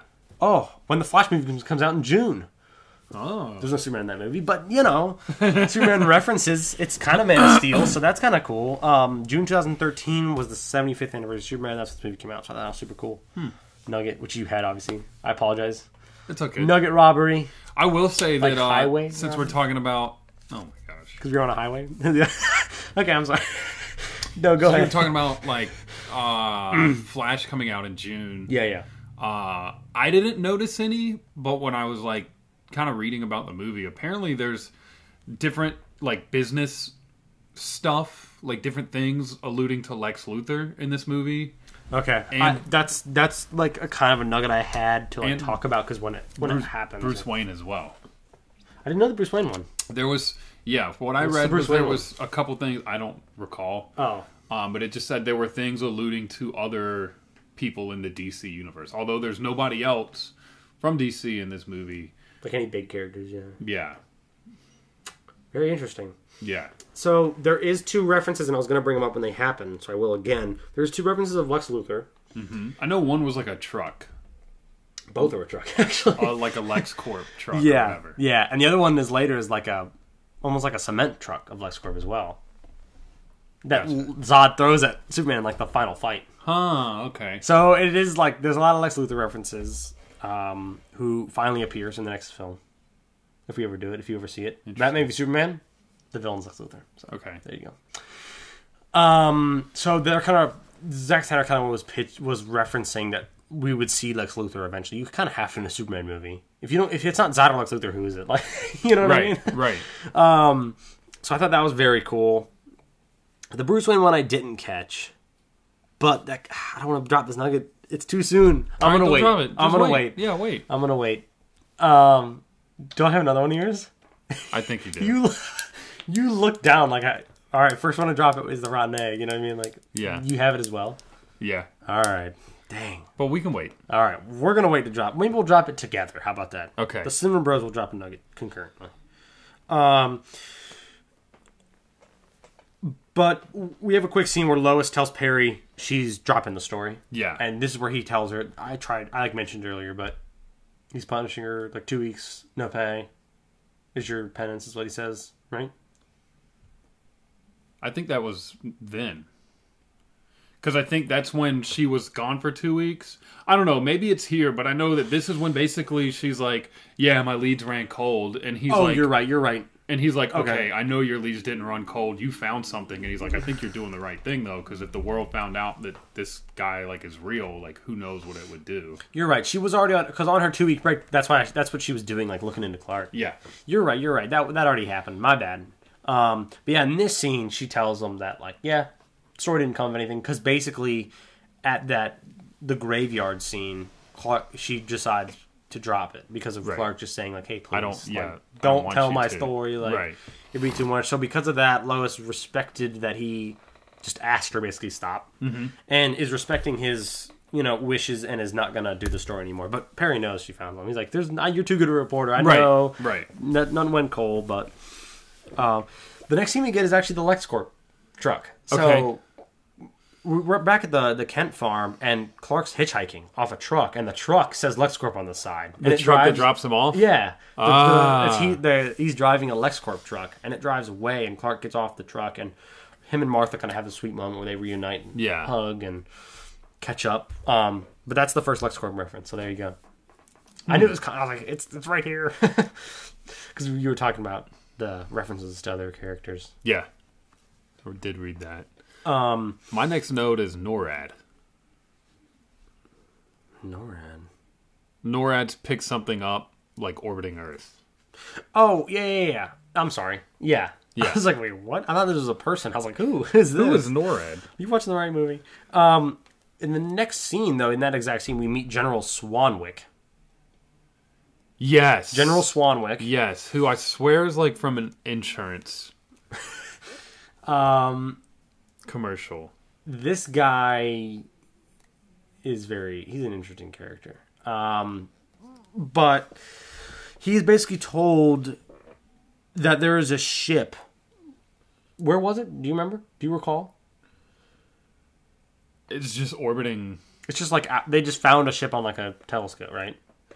Yeah. Well, basically, like the radar picked it up. Okay. They also have a picture of it though, because shortly after that scene, so basically now the military does know that there is a ship orbiting, and if you recall to the beginning of the movie, if you looked at it hard enough, you can tell this is Zod's ship. Like you knew it was, right? Yeah, it's that ship they sent him away. Like a squid. Yeah, it's the ship they sent Zod and his little crew away in. This is the Phantom Zone ship. This is what they sent Zod and his crew away on, and it's now like close to Earth. But on the news, like all the headlines are like UFO spotted. You know, did you find them? No, I was trying to see like what. I mean, I found them, but I was trying to see. Okay. What commercials he was in. I was talking a lot because Garrett was doing our CinemaBros top secret research. Yeah. But on the news, shortly after that scene, we see the UFO spotted, and it's kind of all over the news. It's like breaking news. Yeah, and Martha's outside, like she's got like a bowl of like fruit, and she's like Clark, and he walks outside and basically uses his vision, and he like literally can see it. Yeah. He like zooms in. He basically has a telescope in his eye because he like sees the ship in like perfect quality up there. And the power like goes out everywhere, across the world. Yeah, just boom, worldwide power outage. out. And this is kind of that scene I was mentioning earlier with the TV. But Zod comes on the TV and like static. You can't really see him. It's almost like it looks like he's in TV static. Yeah. You know, like when you plugged your VHS player in, and it would kind of be like, you had the black and white, the ants. Yeah, yeah. It basically looks like he's like talking through like TV static, but he tells the entire world over and over again, "You are not alone." Yeah, and I really love in this scene. We go to different countries like, and it's in different languages, and he's saying in all these different languages. It's really cool. Yeah. It's like shows you like China, shows you like all these different places, and it's him saying "You are not alone." Yeah, in like that language. I do think like the one weird part was like he's with like these people that looks like they're like in the Himalayan mountains, like Sherpa looking people, and they're like camping out, and then they just have this old box set. Like and it's just like, okay, what's that plugged into? Because clearly, like I don't know, a generator. I don't know. It was just a little. Like, I think they could have done without that one. I agree it was cool because it shows the scale. I thought it was cool to show, like, it's not just, like, Metropolis or Smallville. Right. It is literally, like, worldwide. It shows the scale of and I liked seeing all the different languages that he was, like, saying it in. I thought it was kind of cool. No, I agree. Yeah. I agree. Couldn't have done without the Sherpa one, though. Yeah, because it's just, like, okay, a little bit of a stretch. I guess, Because, like, realistically... They could have just shown, like, Australia or something. Like, you could have just shown somewhere else. Because they showed China, Mexico, like, all these other ones. You know what I mean? So, and then, like, the minute he says it for the last time... Well, he says in this message as well, after "You were not alone," I am looking for Kal-El. Yeah, he basically says, like, you guys have one of our race, and he's been hiding amongst you. If you turn him over, like, we'll spare your planet. Basically, we'll leave peacefully. Yeah, you've got 24 hours. And the military's watching this, and they're like, all right, we got to find him. Yeah. And then the blogger... They obviously don't want anybody, you know... Right. I mean, they have, like, you know, it's a security interest at that point. Right. So the blogger goes on TV, and when he's like, Lois Lane gave me this story to leak about this guy. Yeah. She knows who he is. I just want to quickly mention, before that, after the message is over, the power, like, just suddenly turns back on. Yeah. kind of scares Martha, but it all turns on all at once, and it's kind of cool. I almost wish there was a shot of like the Earth, and you see like all the power go off. Pretty cool. And then it goes and all the power's back on. That'd have been kind of cool. That would have been pretty cool. But yeah, the next scene, that guy that she talked about, where she leaked the story online to, is on the news, like you said, and he's basically like, Lois Lane with the Daily Planet. She knows everything. Talk to her, and then boom, when you know it, she's on the phone. The FBI starts. She's on the phone with Perry, and boom, the FBI rolls up. Yeah, she's like, I gotta go, and she starts to like roll out. But as she's trying to like run away, they get her. They get her. I mean, why? The FBI, you don't think they're not going to get you? Right. Like, you brought your phone with you, didn't you? They're totally tracking you. I was about to say, yeah. As you're listening to this podcast, the FBI knows you're listening to CinemaBros right now. Yeah. They got you. Yeah. They got your ping. The FBI is also listening to this podcast right now. Guys? Yeah. Just kidding. I mean, they're a fan, too. That's what I was alluding to. Oh, okay. Everybody in the FBI is a fan of CinemaBros. CinemaBro fans. But... Yeah, don't you have an investigation, guys, to be working on? I don't know if we should call it the FBI on our podcast. But Lois been taken out of the FBI. You know, power went out. Zod circling Earth. I think this is a good part to go on our first break. Are you cool with that? I'm cool with that. All right, so we're going to go on our first break, and we'll be right back.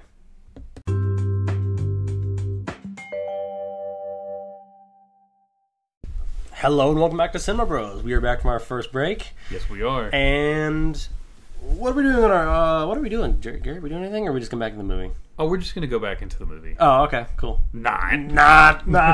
You guys know it's poll time. Yeah. Come on. You know what time it is. Our seasoned listeners know it is poll time. Yeah. So if you're not a seasoned listener, just a reminder, on our off weeks, we do not record an episode. A poll goes up on our Instagram, which is at CinemaBros Podcast on Instagram. Please give us a follow. Send us a message. Let us know what's up. Yep. And the poll goes up. We'd love for you guys to participate. Yeah, we'd love to see you guys what your thoughts are. Because you get to hear ours for like 2 hours. So yeah, sometimes longer. Yep. So, but this is a way for you guys to interact with us. Absolutely, and we love it. Yes, we do. It's so really cool. Please go vote anytime a poll goes up. We really appreciate all the love on the polls, because they've gotten. It was really just like a little idea, and now it's like a thing that we like have to do because people I like the polls. So we love the polls. So yeah, they're super cool.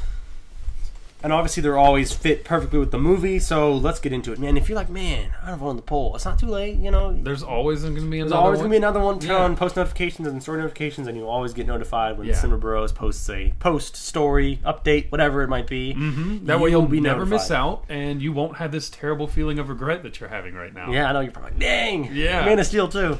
Yeah, you can redeem yourself. It's not too late, guys. You can. Superman believes in redemption. Second chances. Yeah. So do we. Here at CinemaBros. I like it. And remember, a reminder that is at CinemaBros Podcast on Instagram. Yes. So the poll this week for poll time is, who is your favorite Superman? So who's your favorite Superman? So there's been a lot of Supermans, but who's your favorite? I can only think of two. The answer choices are Henry Cavill, who we have in this film. Fitting. We have Brandon Routh, who played Superman in Superman Returns. Okay. We have Christopher Reeve, who, of course, was Superman in 1978. And he was Superman 2, Superman 3, Superman 4, Quest for Peace. Christopher Reeve? Yeah. You like I know who Christopher Reeve is. Okay, you looked at me confused, and I was like, hey, Christopher Reeve, you know that. I just didn't realize he did, like, so many. He was in 4. Yeah. So I've watched the first one. Not none of the rest. I watched the first one, thought it was pretty good. For 78, it was pretty good. Okay. You know? Yeah. And finally, we have Tyler Hoechlin. So all actors who've played Superman, and if you don't know, Tyler Hoechlin has been with Superman on Superman and Lois, the TV show. If you're like, oh, that sounds good. It's kind of an underrated show. Go check it out. It's on HBO Max, so go give it a watch. I don't know if you've ever heard of it. Have you? No. Okay. Well, it's a really cool show. Can't say that I have. Sorry. It's all good. But let's go over the results of the poll, always from lowest to highest. I'm going to make a guess that Christopher Reeves and Henry Cavill are the top two. Do you know who's going to be first, or you don't know? I'm going to say Henry's going to be okay. first. You think Henry's going to be first? The recency's going to Because like part of me would want to say Christopher Reeves, but because like he's the original, you know what I mean? He's Superman, yeah. But I feel like Henry Cavill plays like a more, again, just like a more realistic Superman. Yeah, not like dun dun dun. No booty shorts. Yeah, booty shorts. But the problem is, I like the dun dun dun. I like that. Like, okay, yeah, and I mean, I like that. Their own. I like that. You know. I also like this though. So our very bottom, last place is Brandon Routh. All love the Brandon Routh, man. He's my underrated Superman. I had a hard time with this poll, voting like myself. Really? I did, because... You wanted to pick them all? I wanted to pick all of them, because I love all of them. They all bring something different to the role. I think Christopher Reeve looked the most like comic book Superman, because he was tall. I actually was thinking about how Henry Cavill looks like similar, because he's got like... He just has a Superman look to his face. Yeah. Yeah. He does. But Chris Reeve was just like so tall, and they were all about something different to the role. But to me, like Superman Returns is a very underrated film. 2008, I think it was. Like, it was kind of under the radar. But I think Brandon Routh did such a good job in that movie. And to me, he brought like a perfect like you know, in the comic, like Superman's supposed to be kind of like, I don't know, like Clark should be kind of like nerdy, and Superman should kind of be like, how's it going, folks? I'm here to save the day. You know what I mean? That kind of thing. Yeah. And he captured that perfectly. Like, he always like tapped his glasses as Clark Kent, like, because he's like, Clark Kent's supposed to be like kind of like, we didn't see enough of that, I think, for Henry Cavill. As for his Clark. His Superman is perfect. Yeah. We didn't see enough of his Clark to be like, oh, he's got the glasses on and he's kind of like nerdy. You know what I mean? Because that's part of the thing to hide, like, right. This guy won't be Superman. Right. Look at him. Yeah. Even though he's like, hey! Look at this dweeb. That's the only thing about Christopher Reeve Superman. He put on those tiny glasses, but he was also like he was so like built. And people were like, yeah, he doesn't look like Superman. And he's like 8 feet tall. And like, yeah, that's this little nerd? No. This nerd's just super into fitness. Yeah, so that's the only thing. But so Brandon Routh is definitely my underrated Superman, and I had such a hard time with this poll.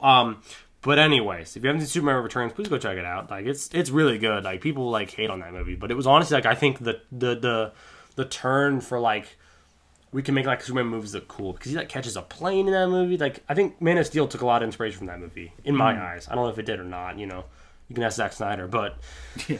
Second place to the bottom though, second to how would you say that? Second to last. Second to last. Thank you. Is Tyler Hoechlin at 13%. So I don't know if I said Brandon Routh was 7%. Tyler Hoechlin got 13, which is interesting. That a TV Superman got higher than a movie Superman. Is that the Superman from Smallville? Who? Tyler Hoechlin? No, Superman Lois. Remember? Oh, okay. The TV show? I was talking about it earlier. And I was like, hey, have you seen that? And you were like, no. Oh, yeah. I literally was just talking about it. I have a terrible memory. No, I almost put, oh, God. That guy? I got it. Hold on. I don't got it. God, what's his name? In Smallville, that was like, was that 2000s or 90s? 2000s. Okay, did you watch Smallville? No. Okay. I don't know, you were like, I don't know, if it was 90s, I was like, maybe you watched it, but... No. Okay. That was, I guess it was really early 2000s, but I cannot remember his name for the life of me. But I almost put him on the poll as well. Yeah, I'd say it was like he kind of played 7, 8. He played Superman as well. Oh, okay. Somewhere around then. Man, what's his name? Anyways, so Tyler Hoechlin got 13%. A TV Superman got higher than a movie Superman. That was very interesting. But like I said, the show's quite good. So how long was the show on? The show's still running. How long has it been running? 3 seasons right now. We're in the third season. The third season's currently airing. So. And that could be why it's more popular, because like it's current, whereas I guess the other dude was from. That's true. That could be a part of it. So he's more relevant. That's true. Yeah, I could see that. So that's 13%. In second place, we have Christopher Reeve. Knew it. At 27%. Knew it. R.I.P. as well. So we have 27. Christopher Reeve, absolute legend. Rest in peace. Tragic. It is tragic, what happened to him. I was actually thinking about that when we were talking about him. Just like, you know, got all this going for you. You're tall. You have this, like, great body. You're Superman. You know, you have, like, the fortune, the fame. Oh, man. Your health, and then...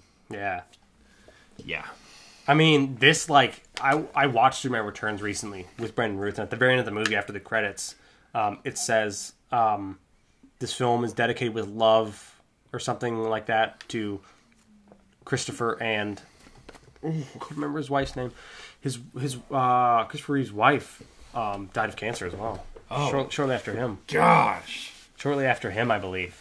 I believe it was after, though, not before. I believe it was after him she died of cancer. So they dedicated the Superman Returns to them. So wow.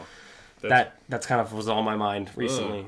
Yeah, I know. That's just tragic. Yeah. It makes it worse. It really is. And maybe that might be part of it, why Brandon Routh doesn't get a lot of the talk, because he was kind of playing Christopher Reeve Superman. Like, that was supposed to be, like, the 5th movie, I guess. That's why it was called Superman Returns, like, he's back. Gotcha. But it was a different actress. Maybe people were like, that's not him. Like, I'm not watching. But it's actually, like, a pretty good movie. But And finally, in first place is Henry Cavill at 53%. More than half of our voters. Yeah, 53. Yeah.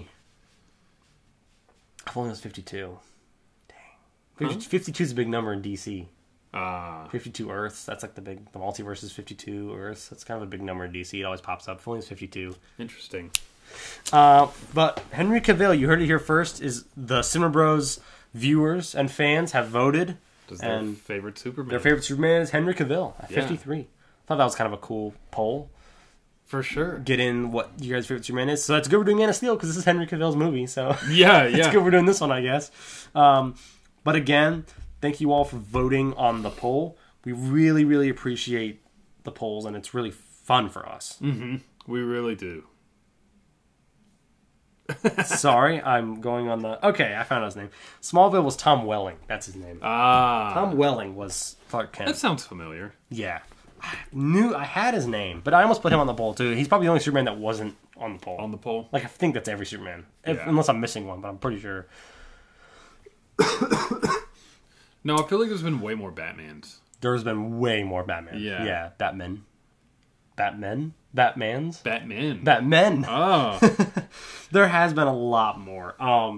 Also, in 2025, James Gunn is releasing Superman... I forget the name of the movie. But he's releasing a new Superman movie in 2025. New actor. So, we'll get another one. Here coming up. Add him to the list. Because he's restarting DC, we're getting a new Superman. Okay. So he's releasing that movie. He's writing it right now, so fingers crossed. Maybe we'll cover it on the podcast. Yeah. I know James Gunn's more of a fan of the, like, Hope Superman, less of, like, Superman. Like, I don't think his Superman would ever, like, kill anybody. Like, he's more of, like... I think he's more for modernizing, like, what Christopher Reeve Superman was. Okay. Like, I think that's what he more sees Superman as. So, yeah, we'll add another one to the list. You were just talking about this on the Superman. Well, there you go. Yep. There's one more. One more. Yep. We don't know who it is yet, but it's coming. So, let's get back to the movie. Poll time was a success as always. Actually, no. We're going back into poll time. We didn't get your response, Garrett, or mine. Go. Favorite Superman? I think I did answer. I said Henry. Oh, Henry Cavill's your favorite, really? I mean, but for me, it's either between him or Christopher Reeves. And although, like, don't get me wrong, I think he's great, and he probably will always be, like, the Superman. Absolutely. Because I think the most people probably know him. Right. But just, again, like, I don't know, I thought this was a good movie. I thought Henry did a good job. And I'm so happy. Literally, like, you hadn't seen this movie, and now he's your favorite Superman. That's really cool. Yeah. Because this is the first time you'd seen him as Superman. So in one movie, you decided, like, yeah, he's awesome. Well, and I guess that's really because, like, I don't know if I've ever seen, like, the other ones. I just know that that's who plays Superman. You know what I mean? Oh, you haven't seen those? I don't think so. So that's probably why it is because it's, like, my, like, reference to Superman is kind of like a blank canvas, if that makes sense. Wow, there you go. Yeah. All right. Henry Cavill got in on the base level then because you had nothing to, like, compare him to. Right. So you were just kind of like, man, he's really good. This guy works. Yeah. I think Henry looks like Superman. Gotcha. You know what I mean? Like, I feel like if you look at a comic book and look at him, he looks very... Not with the beard. No, not with the beard. But, like, when he's clean shaven and, like, his hair's kind of, like, gelled. Yeah. All he's missing is a little curl, which Christopher Reeve had. Yeah. He had a little curl. But, so, yeah. I feel like I have seen the original Superman now that you mentioned that. I just had, like, a memory. Because I feel like I remember watching it with my dad. Yeah. Like, I remember my dad explaining to me how Clark Kent combs his hair one way, and Superman's hair was combed another way. Yeah. It was just like a little thing. You probably definitely watched it as a kid. I mean, it came out in 1978, so yeah, I'm pretty sure we watched it. You obviously weren't around then, but you probably saw it as a kid. Yeah, because I'm pretty sure my dad was like, you should watch this. It's a good movie. You can watch this movie. Yeah. Sit down, Garrett. We have a movie to watch. Young Grasshopper. It's Superman, 1978. Well, and Lex Luthor's developing that one. Okay. There's that like iconic scene of him and Lois like flying. They like fly through the night sky. It's kind of cool. He's kind of like cool. Holding her beside him. They're holding hands as they fly. Oh, okay. Yeah, it's pretty cool. Yeah. So there you go. But I personally would probably say, same as you, Henry Cavill. Yeah. I think, followed by Christopher Reeve. Yeah.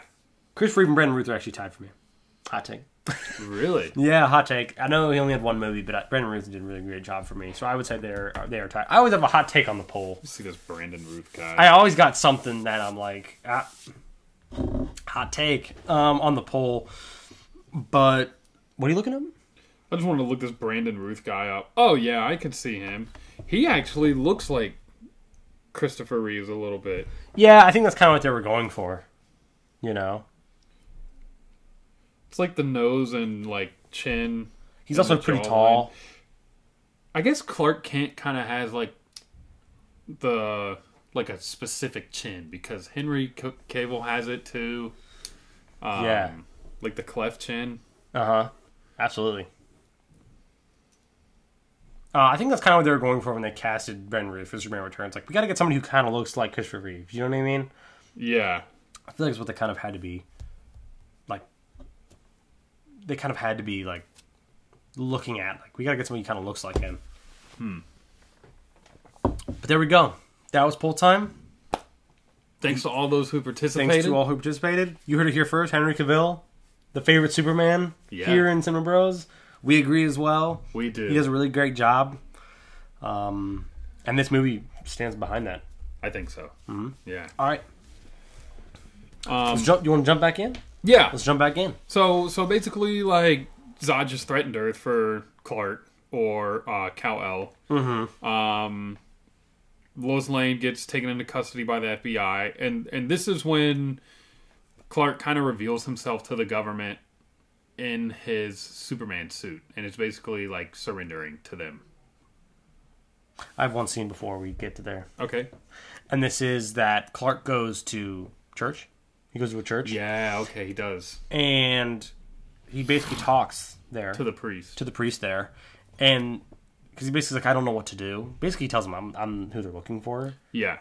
And he's like, I don't think I can trust Zod, but like I don't know if I can trust Earth either. And he gives great advice. He basically just says like, you have to take a leap of faith. The trust part comes later. Yeah. And the minute he says that, Clark's like, all right, and he walks away. Like, that's all I needed. Yeah.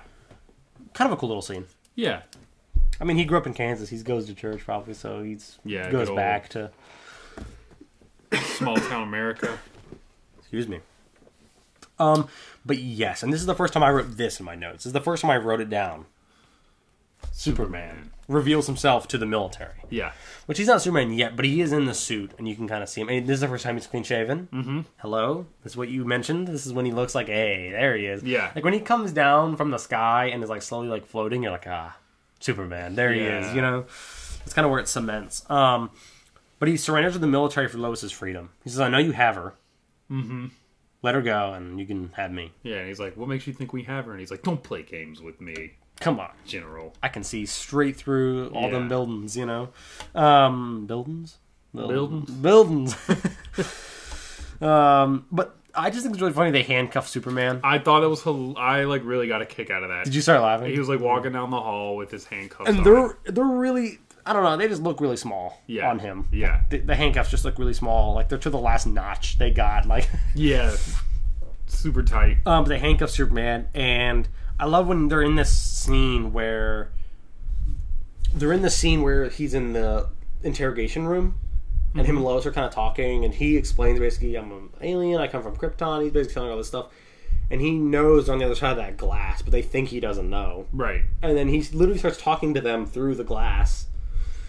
Yeah. And he's like, I'm Doctor, and he's like, Dr. Hamilton. Emil Hamilton. I can see your name. I can see your name tag. In your right breast pocket. Yeah, along with a half-eaten thing of a roll of lifesavers. Like he's like got it down, like showing them my power. But I love when he stands up and he just like pulls his hands, and the handcuffs go kink, and they just kind of pull, and he walks towards, and everybody stands back except for General Swanwick, which is kind of interesting. Everybody like backs up, like whoa, he just did that. Yeah, except for General Swanwick, who doesn't move. That's why he's general. That's why he's general, yeah. And there's something that's revealed about General Swanwick later, not in this movie, in Zack Snyder's little universe. And all I'm gonna say is, if you know, you know. This scene makes a lot more sense after you find out. I'll just say that. But he stands up, handcuffs on Clink. You're like, whoa! Everybody's like, stands back, and he. That's kind of where that scene ends. But they kind of go back outside because Zod arrives, or his ships do. Yeah, because he's like, all right, like I'm ready to surrender now. Like, yep, you can give me over. And Zod does not come off the ship, though Fiora does. Yes. Freaking Fiora. And she says that Zod wants Lois as well. I'd be like, oh, what? Zod can't come down here himself? I'd kind of say the same thing. Like, was he too scared to show his face? Yeah, like, come on, man, get down here. Yeah. Because first he hides in the static of the TV. Right. And now he's sending Fiora instead of him. It almost makes you think, is he there? Like, right. But yeah, they want Lois as well, and Lois agrees to go, even though they're like, you agreed you were going to take Superman, not one of our own. Right. But she's like, nah, that's fine. Yeah. Lois has some big cojones. Like she really does. She's like, yeah, it's cool. I'll go with these aliens. Yeah, it's all good. I mean, I guess she's with Clark, so she trusts him enough. That's probably what she's thinking. Like, I'm with him. Like, it's all good. But the ship, like, I love how when they get on the ship, it just like blasts off all the hats. Like, it kind of just shoots right up. Like, it goes directly straight up. Yeah, gone. Right? Yeah. It was it was just kind of cool. How it just like blasts off and shows like its power. On the ship, they give Lois this breather, and when Fiora turns her back, Clark gives Lois the codex or the little thumb drive. Oh, that's how she got a hold of it.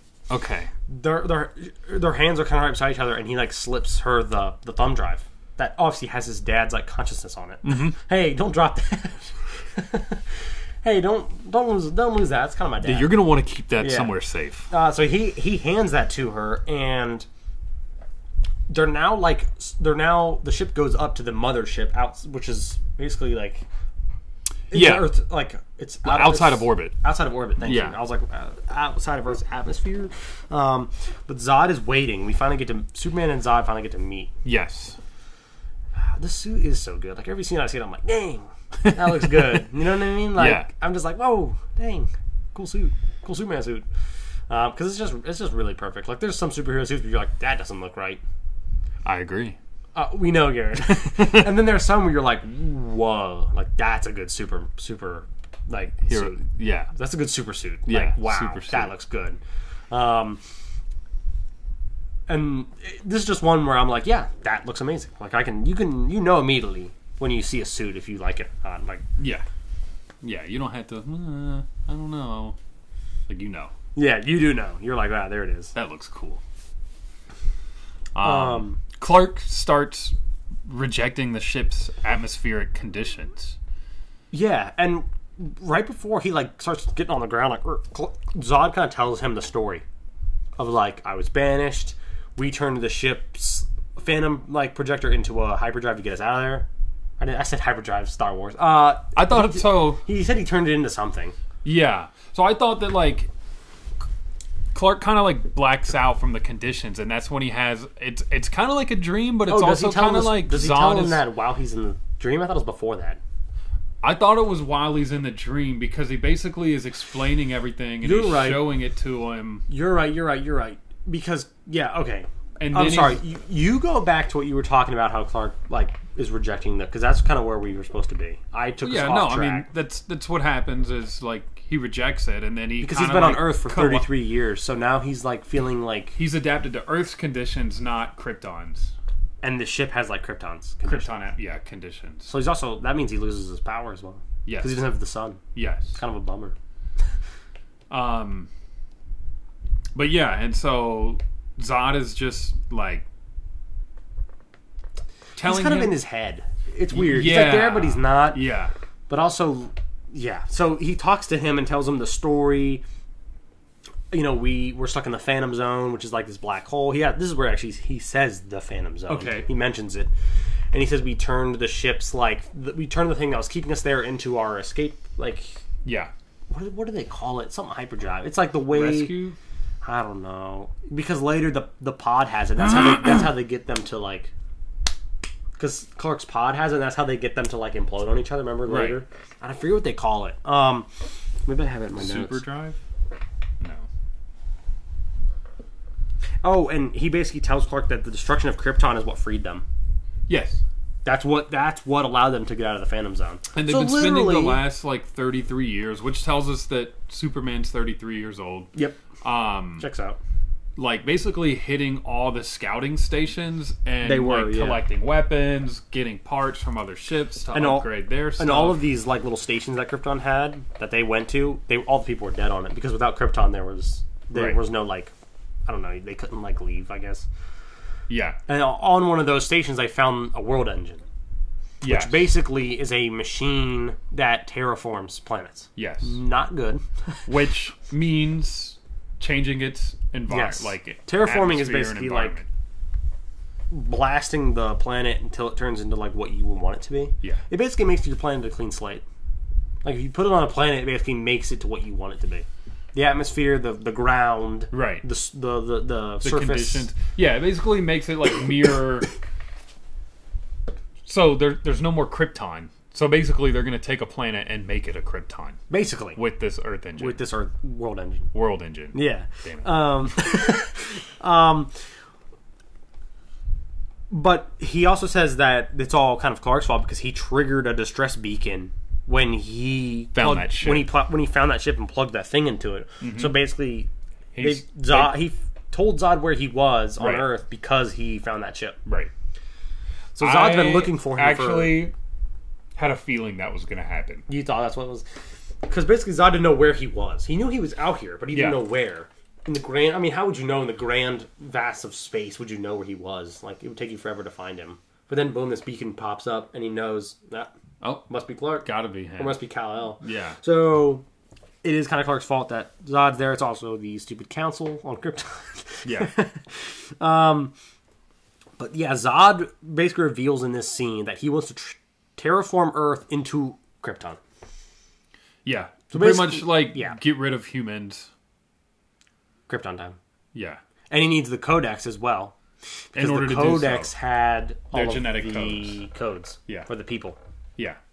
Because we saw when Jor-El stole it in the beginning of the movie, it was with all the babies and stuff. So it kind of has the genetic codes. The blueprint, yeah. It's basically what they need to restart Krypton, is this Codex. Yep. And he's like, where is it? I need it. You know what I mean? Yeah. So we're going to terraform Earth.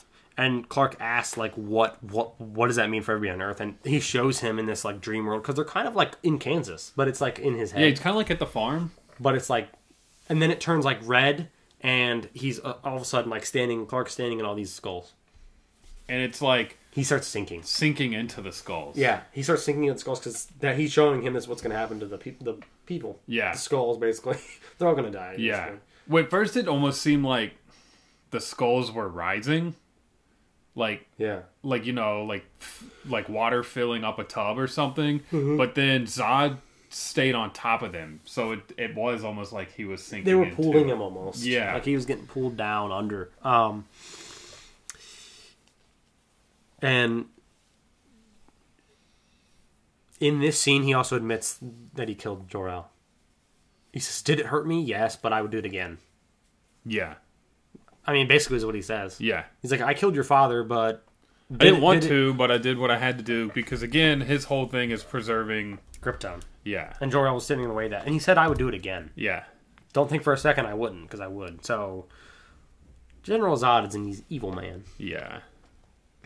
So, can I ask, while we're talking about Zod, Sure. we might branch off here a little bit, so stick with us, what your issue with Zod is? I just didn't like his acting. Really? Yeah. Okay, what specifically? Was there anything specific that turned you off from his acting, or? I just the way it was like his dialogue. I don't know, just the way that like. Well, if you think about it, he's kind of like an old alien man, so he's not going to talk like we do. You know what I mean? He's like, "What's up, bro? Like, how's it going?" Well, no, obviously not. He's going to talk like, kind of medieval, like right. It just, I don't know, the delivery of it all, just like again, when you can watch something and you can tell someone's acting. Oh, really? Like, that's the vibe. Interesting. I got. Yeah. Okay. Well, okay. I just didn't think it was that great. Interesting. Yeah. All right. Cool. I just wanted to know. I was just curious. That's just, yeah. All right. Because earlier I was like talking about him, and you were like, Because I was talking to you before the podcast, and I was like, and he's coming back in Flash, like it's gonna be so cool, Michael Shannon. You're like, and I was like, oh no, like you not so much. I mean, and like I said, I think it's cool that they're keeping the same guy, and nothing against Michael Shannon. I don't know, I wasn't feeling it. All right, wasn't feeling it. It's all good. At least you were feeling Henry Cavill, because that's what you need to feel. It's Superman. Yeah, it's Man of Steel. I mean, that's what you need to feel more than anything else. Yeah. So I'm glad you felt his performance at least. Yeah. Cool. So the next scene, we get out of this like dreamscape after he like tells him his plan. Yeah, and he does the one bad guy rule you shouldn't do is tell the superhero your whole plan.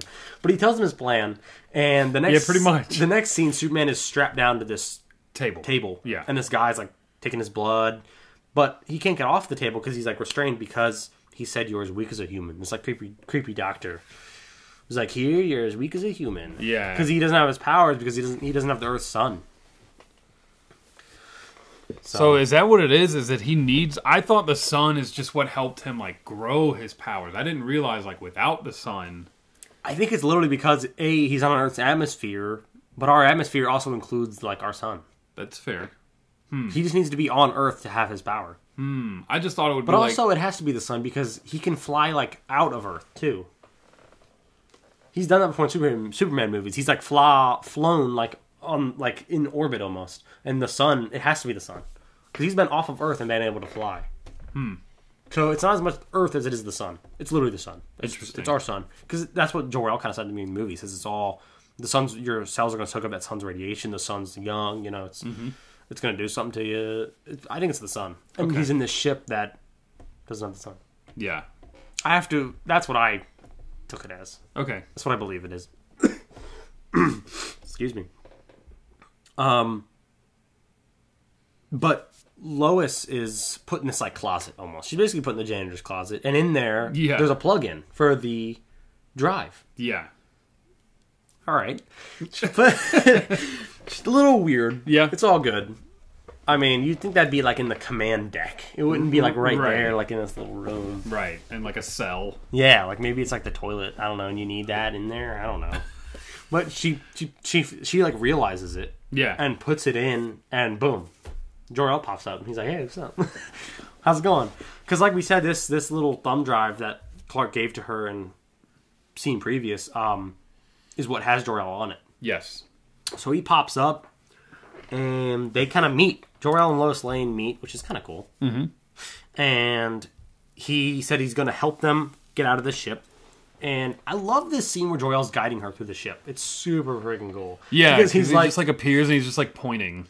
Yeah, and like this way. All these guards run toward her at one part because he basically lets her out of this like cell. Yeah, he's connected to the ship at this point. Right. He opens the door, and all these guards are running towards her, and then he shuts the door so they can't get out.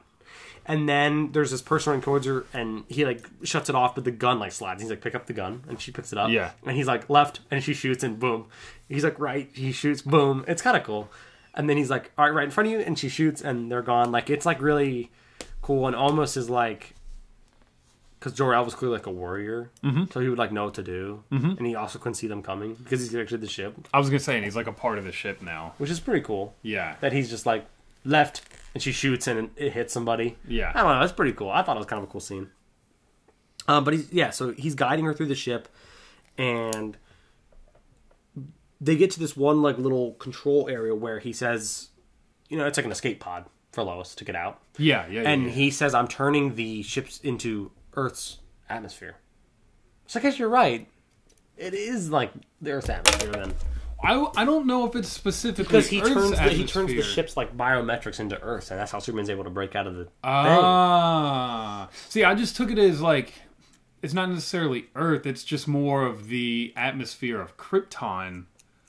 And he's just, but yeah, because even though there was no kryptonite in this movie, I assume that kryptonite comes from Krypton, and therefore that's why it's his weakness. Because since he didn't grow up there, he's not adjusted to anything Krypton related. Dude, Gary's sounding like a little nerd spree. Absolutely, that's what it does. Yeah. That's the whole point.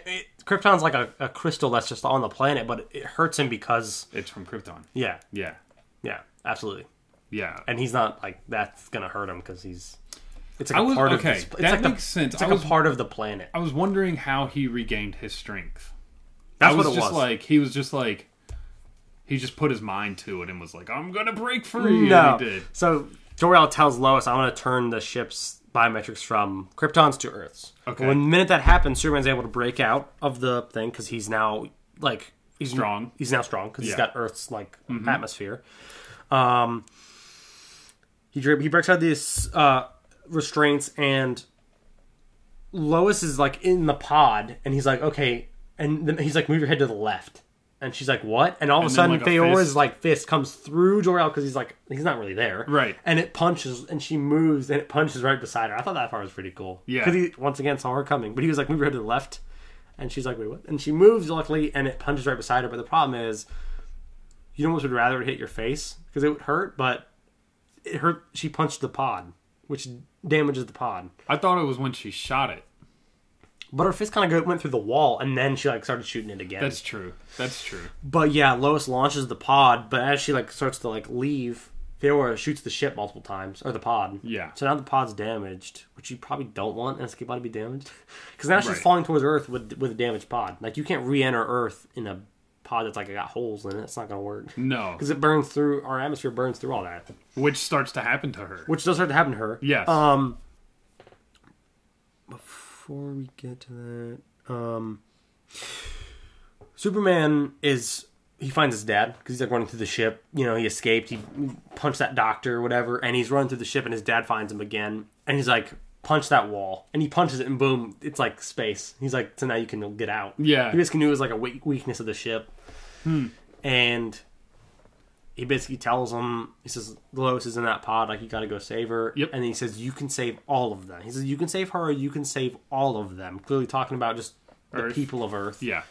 You know, I don't know. I think Russell Crowe, I like him. Like, I don't know. He played Jor-El well because he always, like, imparted, like, I don't know, these, like, lines that carried so much, like, weight and wisdom to him. You know what I mean? He played that role very well. He did. I think he did a really good job. Yeah. But yeah, he's like, you can save all of them. And then Clark does this really freaking cool thing where he jumps out of the ship where the hole is and then just kind of, like, floats. Yeah. It's kind of cool. He, like, jumps out. He's, like, free-floating. He, like, jumps out. With his arms out. And he, like, has his arms out. And then he, like, turns and is, like, ready to freaking go to freaking work. Yeah. He, like, jumps out backwards. So he's, like, still looking at his dad. I don't know. It's kind of cool. It was cool. And then he turns around and flies to save Lois. See, he's in space, but he's flying. Right. So it makes me think part of it's the sun because he's flying right now. There's no atmosphere in space. He's not tuned into Earth's atmosphere in space. Well, there's no gravity in space. And I think that's the thing. On Krypton, no one could fly because the gravity was so... Yeah, I guess. Like, hard? Sure, different. Yeah, there was more gravity. There was more of a pull. Maybe. Like less than Earth's is? Yeah. Because every planet's got its own, like... Because they make a mention... They mention something about, like, the gravity. It's different. Mm-hmm. But yeah, he flies to go save Lois. Because like you said, she's burning through the atmosphere right now. In this damaged pod, which is going to... Like, tumbling towards Earth. It is like hurtling. Hurtling is a good word. Yeah. Through Earth. But they arrive, and the pod, like, crashes, but he gets her out. He gets her out of the pod, and then the pod crashes. And then, like, turns and shields her. And then turns and shields her from, like, the explosion. Yeah. Which is pretty cool. Yeah. You can literally be a shield, because nothing's going to, like, affect him. Right. He'll just, like, shield you from the blast. Yeah, he's like, all good. Yeah. You know? You're safe with me. They kind of have a moment, and then he realizes that something's wrong with his mom. They do have a little moment, and then he hears... that Feora's there at the Kent farm with Zod. With Zod, that's true. Yeah. Zod's there too. Yeah. And he's like, oh no. Because they basically found where Clark was at, and they were like, where's the shuttle that he came in? Because they're looking for the Codex still. And he thinks it's like in the shuttle, or the pod that he was sent in. Which Feora discovers that it's not there. Well, it's like in the basement of the barn, and she just like flies up, she like jumps. Goes through the roof. Yeah, it is more of like a giant leap. Falls through the entire barn into the basement, like really quick. Yeah. She like looks, jumps right back out. Yeah. It's like it's not there. But Feora like throws Martha before she does that jump, and I think that was like it. Like Clark, as he's speeding, was like, "You just threw my mom!" Like he's like probably getting pissed. You know what I mean? She throws her, and Zod, in his anger that the Codex isn't in the pod, throws a truck through their house. I was like, that's unnecessary. Yeah. He picks up their little truck and like literally hurls it into the house. Flings it. The poor little Kent house. Cute little farmhouse too. It was, yeah. It's got a little barn. And then I feel like he's actually like walking up to kill her. Yeah. Kill Martha. Or like hurt her. Well, he starts yelling at Martha, like, where is it? Where is it? Like, he starts yelling, like, going crazy, and then all of a sudden, Superman just goes, boof, and he just, like, grabs him, like, he's flying towards him. Yeah. And grabs him, and you barely even see him, like, grab him. He's just gone. He, like, basically, like, he basically does, like, tackle him while flying. And as they're sliding along the ground, he's just, like, punching. How cool was this part of him, like, throwing him through, like, 8 different stuff? Yeah. He, like, drags him through, a cornfield while punching him, midair. Yeah. Because, like you said, he tackled him. He throws him to, like, this, like, power plant or, like, silo or something. It's, like, this giant, like, concrete, like, silo is what it looks like. Yeah. And he, like, throws him through that. It, like, blows up. And then he throws him through a 7-Eleven. And that just blows up as well. Yeah. So now we're in downtown Smallville. He basically punched him all the way to Smallville. We're in town. We're in town. Yeah. The little town. Yeah, I made a note about, like, this is when we really get to see, like, Superman's power.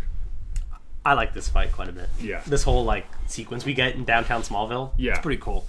What did you think of him, like, just tackling him and punching him through, like, the field? And I thought that was sweet. Yeah, I mean, it just, like, really shows, visuals like, just look really good. His, like, rage. Yeah. Yeah. And I think, and his love for Martha. I think, honestly, like, for 2013, I told you this before we started, but the visuals are really good in this movie. Yeah. Like, there wasn't a time where I was like, ooh, that looks, CGI looks horrible. Right. Or the visual effects don't look good. Yeah. And then, like, just hitting through the silo, and then just, like, throwing him into the 7-Eleven, which blows up, because it's a gas station. And, they cause so much property damage in this movie. I was thinking about that. I was like, man, the damage damage. Talking about Metropolis later. Yeah. Ooh.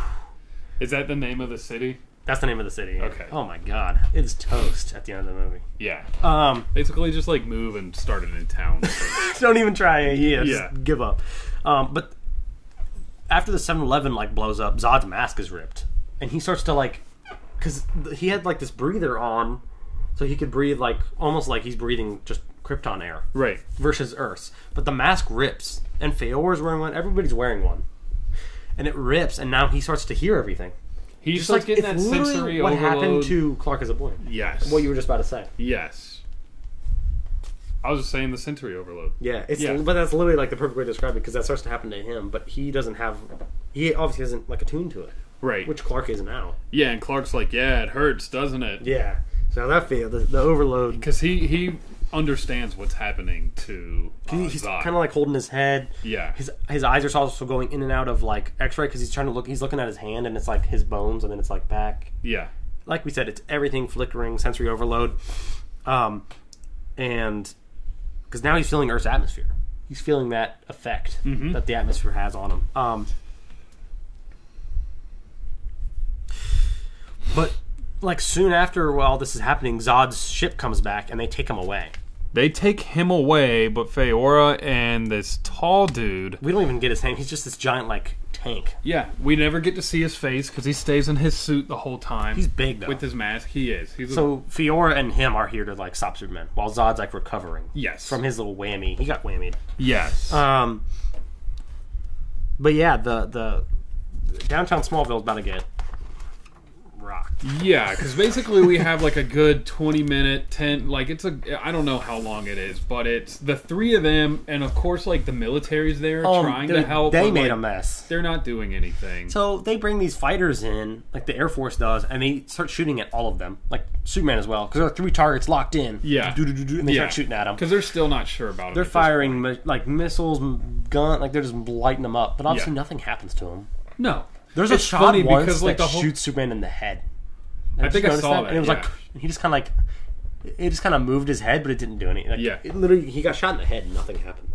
Well, like, it's just funny because like they're fighting, but the whole time like they're getting like quote unquote riddled with bullets, but they're just like bouncing off of them. Like it's like they're like fighting in like a rainstorm or something, basically. But the rain is bullets. The rain is just bullets. Yeah. That's a good way to describe it. That's a perfect way to describe it. They destroy one of the military planes. Like, feel like the big guy like jumps in and grabs one. Mm-hmm. Clark tackles Fayor through the IHOP though. She's kind of like putting a whooping on Clark in that IHOP. She kind of is. It's kind of surprising. She's kind of messing him up. Telling him that Pete is watching, by the way. Morality, and the morality is his weakness. That the Kryptonians have evolved without morality. And he shouldn't, like, basically. Yeah. It is a really cool fight though, because they're like throwing each other around, like, and like you said, Fayor's kind of messing them up a little bit. Yeah. And Pete is watching, the manager of IHOP. Yes. The old bully. Yeah. He's like watching this fight going down. He has to know that's Clark, right? Huh? He has to know that's Clark, right? I would think so, right? Like, would he? I don't know. Well, I think he'd be able to make the connection. Not only like do they look alike, not only does that look like Clark that lives in town, but like Clark also saved me, like pulled a bus out of a river when we were kids. So, and we're also both like 33 years old right now, so kind of check out. Like, I think you would have to know, but the fight's very good. Really cool little fight. It's in an IHOP, which is kind of a funny place to have like a really serious fight. There's like people sitting at their booth, just like, oh, yeah. In this fight, there's a lot of like tackling and like, but they're like, Fayor's trying to like lecture him while this fight's happening. Yeah, it's kind of an interesting thing. Can we also talk about like I love when they like do punches so hard that like a sonic boom is like I love that. Yeah, you know what I'm talking about? Like when they hit so hard that like a little boom like happens. It's or like later with the two people are like running towards each other and then they collide. Or it's like they're so powerful they start to create like sonic booms. And I just want to mention again that the visuals are on point in this scene as well. The visuals are like they're on point. Yeah.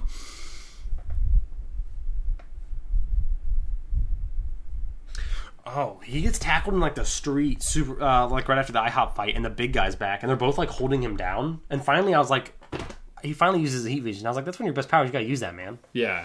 But they're holding him down, and he uses it, and it cuts both of their like he like slices their faces with his heat vision because they're like holding him down. And he's like, you know what I mean? Yeah. Lights them up. But there's like a what does Fayor do to the helicopter? Because he like catches a soldier. The helicopter's going down. That has that general you mentioned earlier, Hardy. They throw. Well, I think the tall dude throws a van, and it like hits the rear rotor of the helicopter. Yeah, you're right. Like a news van or something, and it brings a helicopter down. Hardy is in that helicopter, by the way. That general from earlier, Colonel we mentioned. Colonel Hardy is in there, and a soldier falls out, and Superman like quickly like grabs him. Which I thought was kind of a cool little thing. Like the soldier's falling. Oh, the guy falls, right before he hits the ground, Superman's like, whoosh. And, and he's whooshes. Like, are you okay? I don't know. That's a very Superman moment to me. It is. That's kind of how I see Superman. Stuff like that. It is. Yeah, because he's like going out of his way to save this guy. Even though it's during a fight. You know what I mean? Like he's, like you just said, he's going out of his way. Yeah. Which is Superman to me. Like, and the army is just like continuing to shoot at them. Like, come on. Really? You would just think that after you've been like shooting at this person with the 50 cal for like 10 minutes and nothing's happening. Yeah, right. That you'd be like, all right, this isn't working. Well, but in the next scene they even go farther and they get boots on the ground and there's these guys trying to shoot her, and Fayor absolutely messes these guys up. Like she like stockpiles them. She like puts them in a pile. Yeah, well, she does this thing where she's able to just like. Like whooshes around. Yeah. It's kind of cool. Pretty much. It's almost like they're frozen. Fayor's a pretty good fighter. Yeah, she is. Mm-hmm. Very talented. In the fighting department. Oh, and while Feor's fighting these guys, Superman is wrestling that giant, that other guy, the big guy, and he throws him into a freaking train yard. Yes, and it blows up, and you're like, all right, he's that guy's done. Yeah, you think that he's defeated, and back into the freaking street, a train is thrown at Superman. A train is thrown at Superman, and it crashes him. It hits him. And then, it flies into a Macy's. Or a Sears. Is it in a Sears? Pretty sure it's a Sears. I'm not sure. Some sort of department store. Pretty sure I saw a Sears sign. But yeah, they're flown through there. And the military actually, does something because they hit Feora dead on with a missile. And it, actually knocks her out. Yeah. And that's when Zod shows back up and picks her up. Yeah, gets them and they roll out.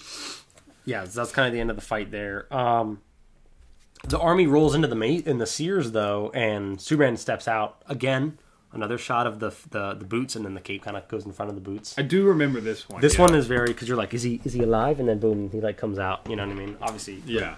And this is when Colonel Hardy acknowledges that he's not an enemy. I really like this part because they're all the guys decide not to shoot him, and they all stand aside so he can walk to the colonel, and he's like, "This man is not our enemy." Yeah, yeah, I kind of like this part. And then Zod's Lois Lane's basically I think I know how to stop him. Yeah, she shows up at the Kent household where Martha is trying to salvage whatever she can. Yes. And he's like, "I'm sorry, Ma." And she's like, "They're just things. It's just things, yeah. Things can be replaced." Yes. And all she has in her hand is a photo book. Yeah. And one of the photos she was looking at was Clark and Jonathan at a science fair. I thought that was kind of cool. And he's got the volcano. Yeah, everybody made one when they were a kid. Yeah. The volcano. But yes, Lois has a plan. And she thinks she knows how to stop it. And that's all... Jor-El kind of gave her the idea, right? The plan? Yeah, I think so. Because the cop car picked Lois up. We've failed to mention that, but... When she got out of... When Superman saved her and she was by the pod... cop car was driving by, and she was waving her hands hey, pick me up. But, anyways. But then Zod's... discovers that the codex is actually in Clark's DNA. It's in his cells, which is pretty crazy. Yeah. So and then he's we don't need him alive in order to harvest the codex. The doctor guy's no. He's I bet. Get the world engine. Yeah, release the world engine. So that's kind of where... I kind of forgot about this part when I watched this movie for the podcast, because I haven't seen this movie in a while, is that's where the codex went. I kind of forgot about that. Because you're almost where did it go? Right. But he, Jor-El, lasered it, we said, into Clark. Yes. So the codex, the history of Krypton, all the... What'd you call it earlier? The DNA or what's the codex? What's it have? Oh, just their genetic... That code, that's what you said. It's got all of that, and it's all in his cells, but they don't need him alive to, get it. Yeah, because they can extract it from him if he's dead. I mean, it's just DNA. Right, it's when you ID a dead person at a murder scene. You can get their DNA. Yeah. So the world engine has been released. It lands, they said, outside somewhere in the Indian Ocean. Right. And then Zod's ship lands. The mothership, yeah. Yeah, right over Metropolis. Downtown, baby. Yeah. It's right up in downtown. It's floating right above, just in the middle of the city. Right, so, because basically what's going on is they're, on opposite ends of the planet. Yes. So that, when they start pulsing this laser beam through, it, connects. Yeah, it's gonna, hit in the middle of the planet. Yeah. And basically, Zod has linked his ship with the world engine, so they do the same thing. Yep. So now basically he has two world engines, because they're doing the same thing. Right. Because now he's turned one world engine to sync with his ship, which is also doing the same thing. How he did that, I don't know. I mean, I guess we don't need it explained, but... Well... Because he, linked them. So they do the... I thought only the world engine could do that, but now his ship's doing it? I don't know. That's the thing I was a little confused about. It's he just linked the two, so they both, shot into the earth, like you said. I was just thinking that's kind of how it worked. You had to have two. You had to have, the mothership to control it? Well, it's two the two pieces come together to make this one thing, and like that's how it works is by having this beam go through the middle of the planet. Yeah, that could be it. I just didn't quite know. Because I don't think they explained it, did they? No, they never really did. Okay. But that is what's going on. I mean... But they're beginning to terraform. And basically, I think the terraforming looks super cool. I mean, I know that sounds bad, but like it looks... The visuals of it is cool. It basically like hits the ground, and then everything like rises. Like the gravity's like almost like the moon. Yeah. Then it slams it all back down to bash it down. Yeah, and I feel like every time how would you explain that? Like, yeah, no, I mean it basically like it pulses, and then in between pulses, like everything kind of comes up. There's like no gravity. Yeah, and it's like, and then it pulses again, and it like slams it back down. It makes like a really cool noise too. Yeah, and I feel like every time it does that, like it is expanding. The ground is getting like less earthy, more Krypton, because it almost looks like it's like dark. Yeah. Yeah. It's like turning like green, like earth, to like it's almost looking.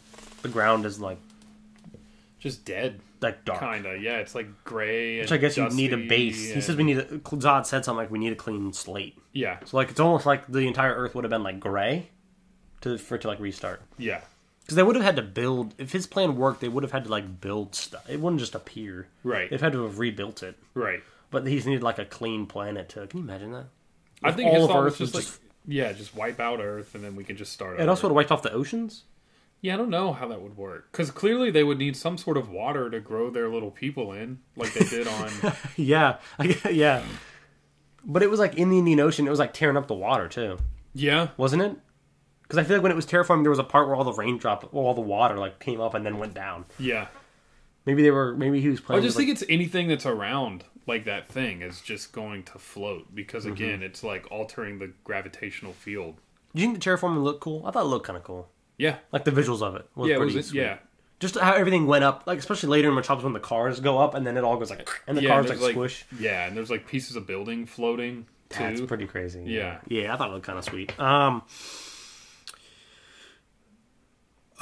There's a part in Metropolis I wanted to mention because I thought it was terrifying.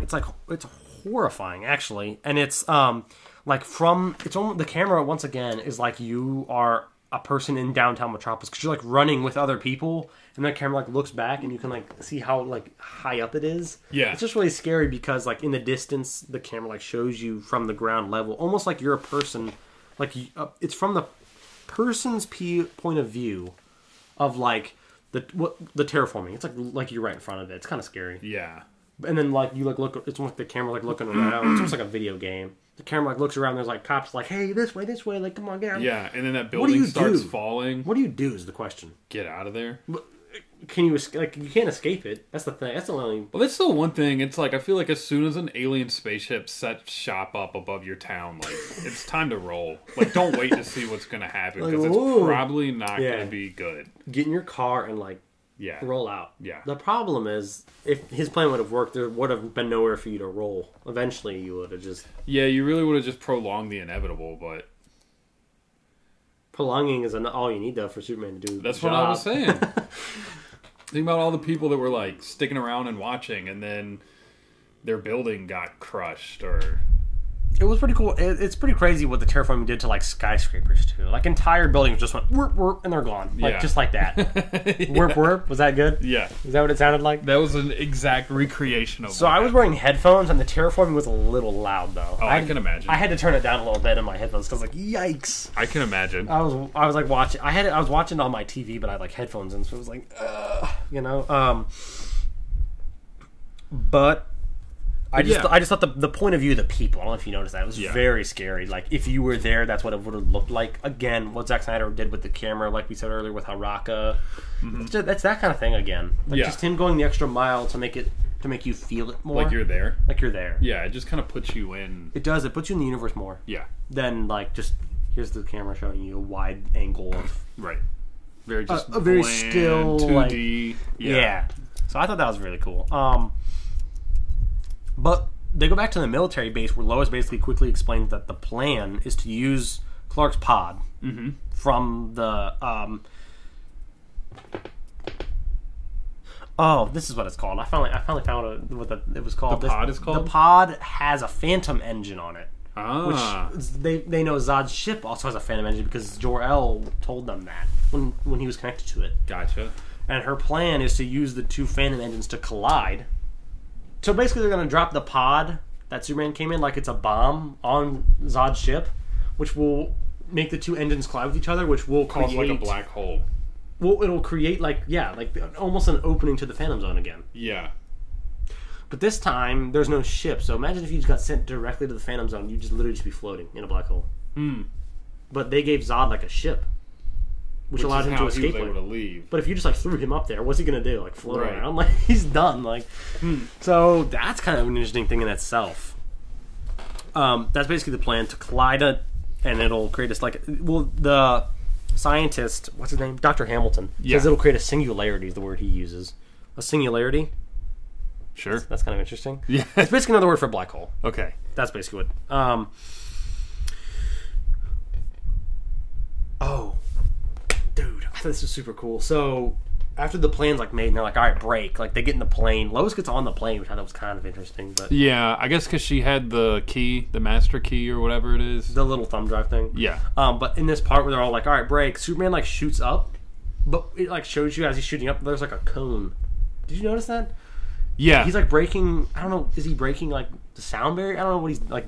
It's because he's leaving the atmosphere, I guess. But it's like every time he like shoots up, it makes like a boom, and then it like it's a cone. Yeah, I felt like it was him like hitting like another. Yeah, basically like breaking some sort of barrier, supersonic. Maybe it's just like leaving the atmosphere because there's like different ozone, like the layers. Maybe it's him like boosh. But it was just really cool. It was like cone. He would fly up a little bit more. Boom, cone. I thought it was kind of cool. Yeah, that's probably him piercing through like the stratosphere, the troposphere, all of those. Yeah, whatever the spheres. The ozone layer. Yeah, that's pretty cool. I don't know. I kind of make note of that. Just the cool like boosh it kind of made. Yeah, the boosh. Yeah. The boosh. I like my sound effects. If you listen to the podcast, you probably know at this point. I'm a big make sound effects. Yeah. Like during the Star Wars episode, that was bad. I listened to that. I was like, I was like making lightsaber noises. I was like, and the ship goes like, wee. Like I was doing all that. So it's all good. But so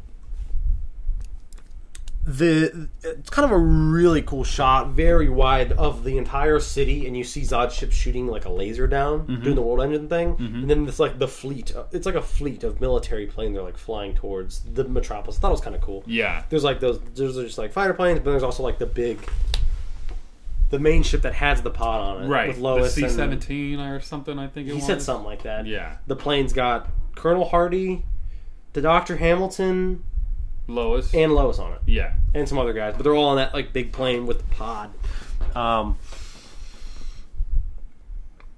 And Superman flew off when we mentioned him flying off. He's going to the Indian Ocean to stop that world engine because if you stop one, you can stop the other one because they need both. Like you said, you kind of need two to make it run, right? Which you might be right because they need both to shoot like both lasers into the middle of the Earth. You know, like you said, right? So if he stops one, he can stop the other one. The world engine was like packing heat though, because it like had this like weird like tentacles to stop Superman. Yeah, it definitely had some sort of like defense system, basically, of its own, stop people from like messing with it. Yeah, because you would think if you're terraforming a planet, people would be like, "Hey, stop!" Right, you know? Right. You know, so. Well, it's kind of similar to the thing that was on the ship, like when you know what I'm talking about, that tried to originally fight Superman. When he found the ship. Oh, the thing the little robot had. Yeah. The little tentacle that like stabbed Lois. Yeah, it was like that, just like on a larger scale. It was that, but ginormous. Yeah. Yeah, basically. So it tries to stop him, and the army is firing missiles at Zod's mothership in the Metropolis, but they're literally getting close, and then they like fly and blow like buildings the city up yeah. and like blow people. Like it's like the military's like shooting missiles at people. That's what it looks like, and I feel like there's people watching, and although they don't say like they're shooting us, I feel like that's what they're thinking. Yeah, like the military's blowing us up. One of the people in like the comms building is basically just like the gravitational field is ruining the projectile. Yeah, he says something like that. Like the missiles are going haywire. Like, yeah, something like that. You know? I don't know why I said it like that, but. where was I? Perry evacuates the Daily Planet. Like, everything starts to, the world engine turns on. He's like, all right, we gotta get out of here. Yeah, he's like, time to go. So Perry's with Jenny, I believe her name is, and Lombard. And those three are kind of like those three are kind of our, like, vision into what it was like. I kind of like how we see their point of view because it's like you're on the ground level. They're kind of our way to see, like, what's going on down there because they're down there. They're, like, on the surface as it's being terraformed. Yeah. But they, like, nearly escape a building falling on them. They, like, run into this alley as a building's falling. It's terrifying. Well, because Jenny's like looking up at it. That police officer's like, this way, and they start running that way, and then the building starts falling on them. Yeah, and they're like, all right, come on. And, like, Perry, like, has to run and grab her. Jenny, who's, like, looking up at it, like, whoa. Like, paralyzed. She's basically like, frozen because the building's going to fall on them. But, Zod goes to the ship in the Arctic. He goes to the ship in the Arctic to basically get it. To take it. Yeah. And while he's there, Jor-El tells him to stop. Yeah. And this is kind of where this is the last time we see Jor-El, kind of, because Zod, like, erases him. Yeah, because Jor-El's like, my son is twice the man you ever were, and Zod's basically just like, yeah, I'm tired of having this conversation. With a ghost, is what he says. Yeah. I'm tired of talking with a ghost, and then he tells the ship to, like, erase him, and it's kind of this, like, thing where he, like, literally, like, disintegrates, but it's like a electronic disintegration. Yeah. And that's Jor-El. That's probably that's actually it for Russell Crowe. Like, now he's gone. Yeah. It's like dust in the wind. Dust in the wind. Dust in the wind. That's the favorite part of the podcast. There you go, everybody. There's Garrett's rendition, Dust in the Wind. You know what's funny? Garrett. What? The band is called Kansas. That is funny. Which is... Smallville, Kansas? Yeah. That is kind of funny. But Jor-El tells him in that scene before he's erased, he's like, you're performing genocide. And he's like, well, whatever it takes. Yeah. Nah, I don't really care. Yeah. I was like, all right. Gotta save the Kryptonians. Kryptonians, yeah. Yep.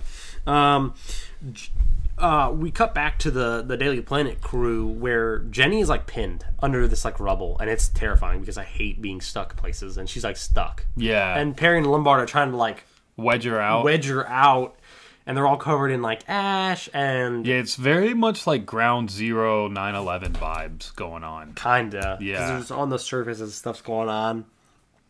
It's like debris, everybody's, like, covered in dust, like concrete dust, basically. Sure. Meanwhile, the World Engine kind of clapping Superman. Not gonna the World Engine kind of messing him up, but it basically, the little tentacle thing throws him into the beam, which like, pushes him down. Yeah. Which is ultimately, like, ends up being where he needs to be. It is, and right there he flies up through. It obviously is, like, hurting him, like, a great deal because it's literally like a thing that's destroying a planet. Right. But he's, like, flying through the beam of the World Engine, and he flies directly up and through it. He flies directly through the World Engine, and it splits. Yeah, he basically, like, destroying it. That's literally where he needed to be. You were right through the engine. He lifts off, destroys it, and this scene really got me because it's just scary because they're just people. They're not Superman, you know. But the Daily Planet group, like, the terraforming is, like, it's coming towards them. It's really scary, like you said. It keeps getting closer. It keeps getting closer and destroying, like, cars and stuff, and it's just them, all three of them. They're, like, watching it.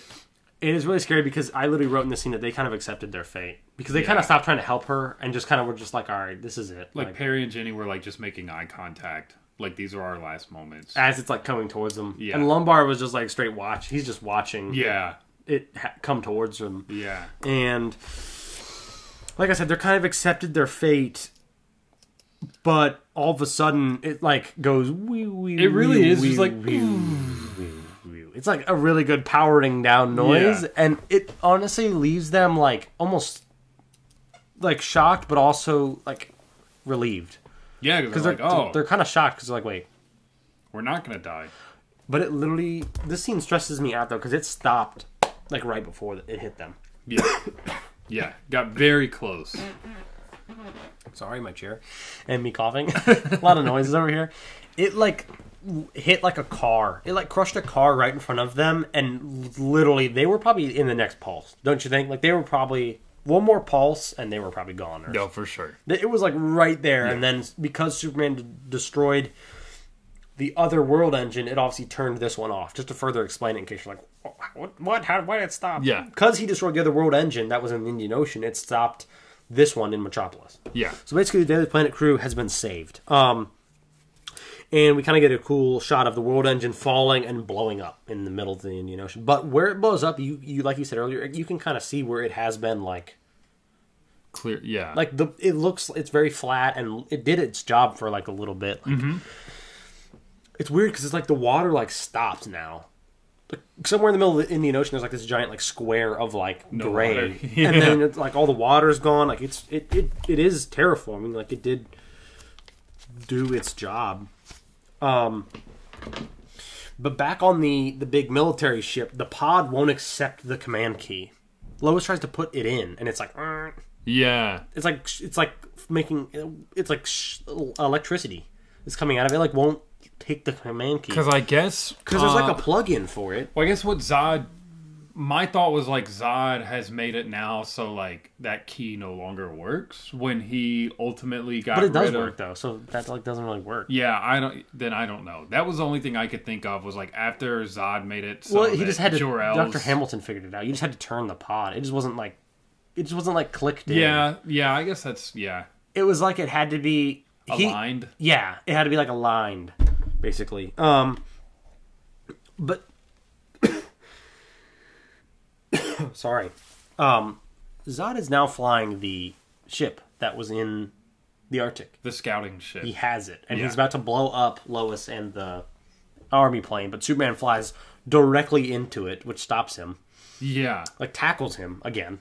Yeah, because Zod fires on the ship. He's locked in, but, like, when the impact from Superman flying into the ship knocks him off target. It, like, misses. Yeah. Whew. Yeah. They were almost goners, like, immediately.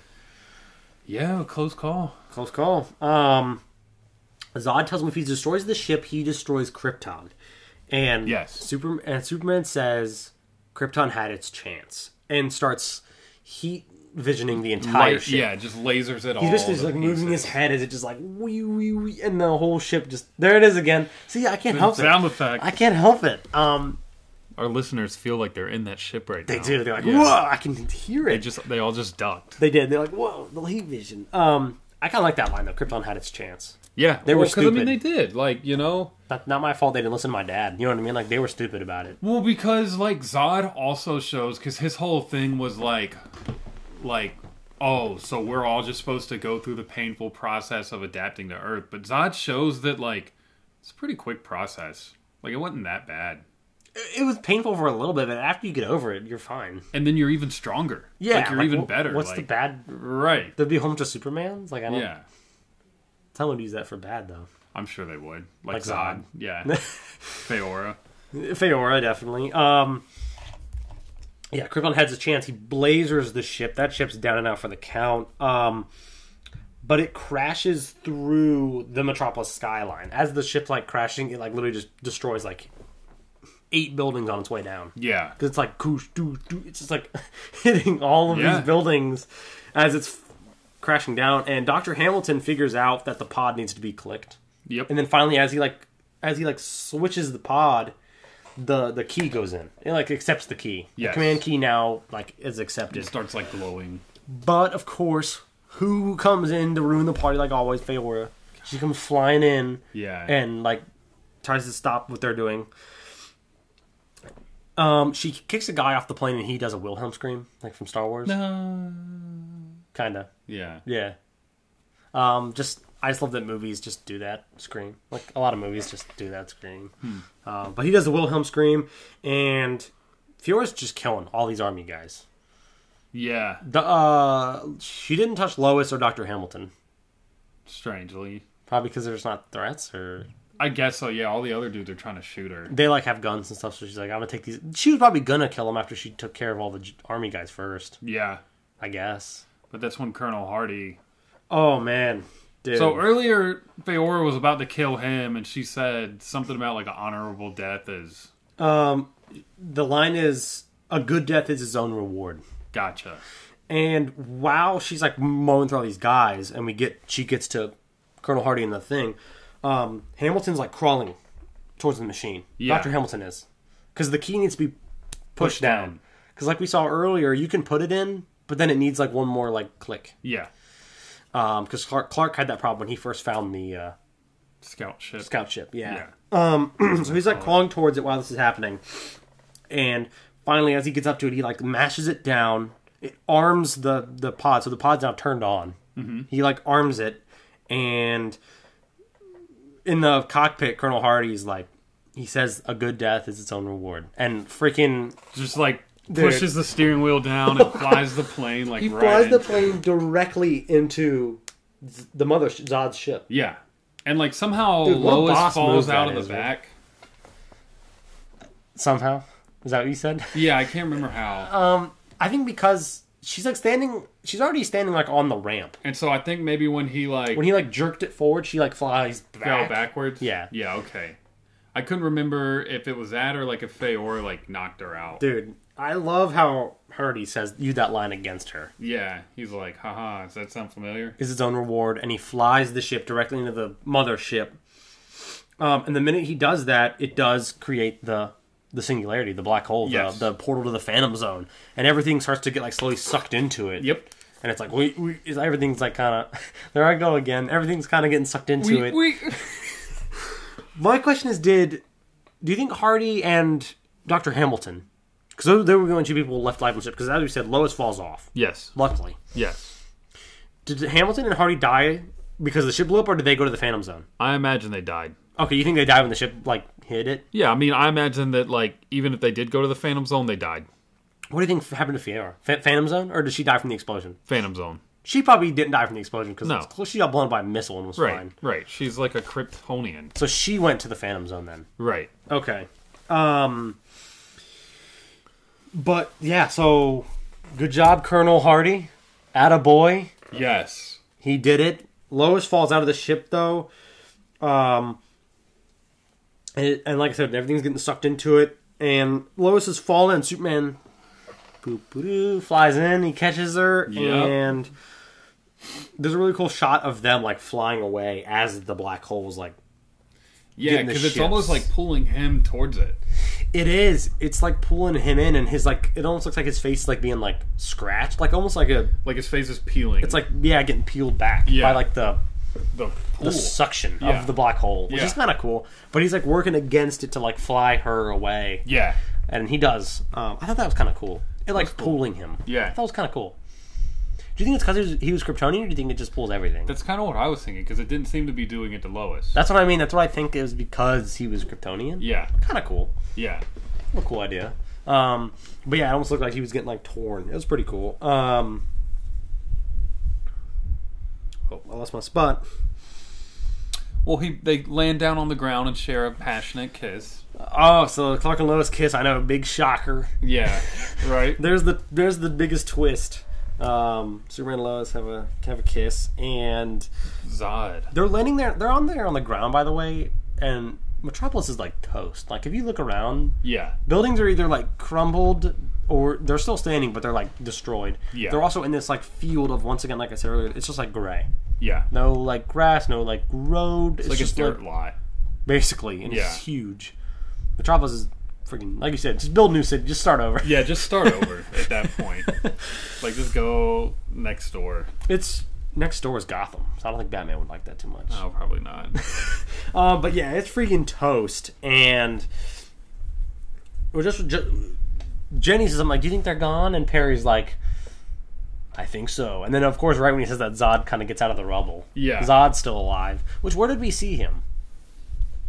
He was on the ship, right? He was on the scout ship, and I think it ended up, like, crashing. Remember? Oh, that's right. It crashed all those buildings. Yeah. Yeah, that's right. So he gets out, and he's basically just, like, as we said earlier, like, the Kryptonians were born with a certain job, like, as their destiny. Predetermined for them? And, yes. Yeah. And his was to protect the Kryptonian people. Because he was a military leader. Yeah. And so, basically, he tells Superman that, like, you took all of them away from me, like, you've taken my soul, And like, he says, "What you've taken from us from me is my soul." Yeah, because his job was to protect Krypton. That was his one purpose. And he says, "You chose humans over us." He's saying all this. He's spitting at Superman right now, just some stuff. And Superman says, "You're a monster, and I'm going to stop you." And he flies up. He does that cool thing where he's like, "Is that right now or no?" Yeah, this is right now. Superman's like on the ground and he like does this. He like flies to like stand back up. Yeah, I think so. I don't know how to explain it. He's like on the ground, but then he like uses his like flight to like lift him back to like standing. Yeah, it's pretty cool. He like just levitates, kind of. Basically, to like get himself up. It's pretty cool. Yeah, instead of like putting his hands on the ground to stand up, he just like lifts himself back up with his flight. Yeah, pretty cool. Yeah, it's pretty sweet. Cool. Because you could tell, like, at this point now, it's just, like, second nature to him. Like, there's no more thought. It's just intuitive. The flying is just kind of like us walking. Yeah. You just do it. Yeah. Yeah. But as he gets up, they both... Because Zod now has Superman powers, let me remind you. Zod now has Superman powers. Yes. So they both fly and collide, and like we said earlier, this creates this giant, like, sonic boom. Yeah. You thought the destruction was done? Oh, no.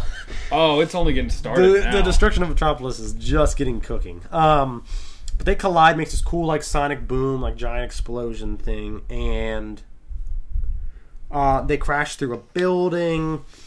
Zod uses... Multiple buildings. Zod uses his heat vision for the first time, but he's, like, almost covering his eyes because he's like, what is happening? Yeah, I think he's, like, just figuring it out. He's, like, shooting it, like, everywhere.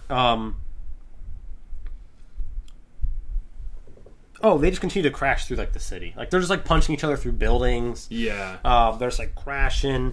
They're on the street at one point after crashing all these buildings, and Zod throws a LexCorp tanker truck at Lex Luthor. Here we go. Okay, yeah. He throws a container truck at Superman. Did you notice this part where he, like, throws it, but in between the slot of, like, the front of the cab of the truck and the like... Superman just kind of was like... He kind of, like, does a cool, like, slide. Yeah. And then it, like, blows up. Like, dodge it.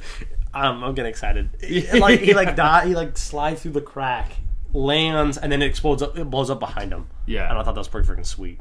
I thought it was kind of cool. So there's this one scene when like Zod is trying to like hit him with this giant I-beam. Oh, that is, and he melts it. But then he ends up knocking Superman into this sign, and I'm pretty sure the sign he knocks him in is like a workplace incident. It says like 100 and some days, but Superman hits it and just the 0 stands up. Yeah. So it's like 0 days since our last incident. Yeah. Did you get a kick out of that? Yeah, I thought that was pretty cool. It is pretty cool. That was a good one. Yeah, he like does this cool like slide dodge from the truck. Like I said, there's a really cool fight right there on the street.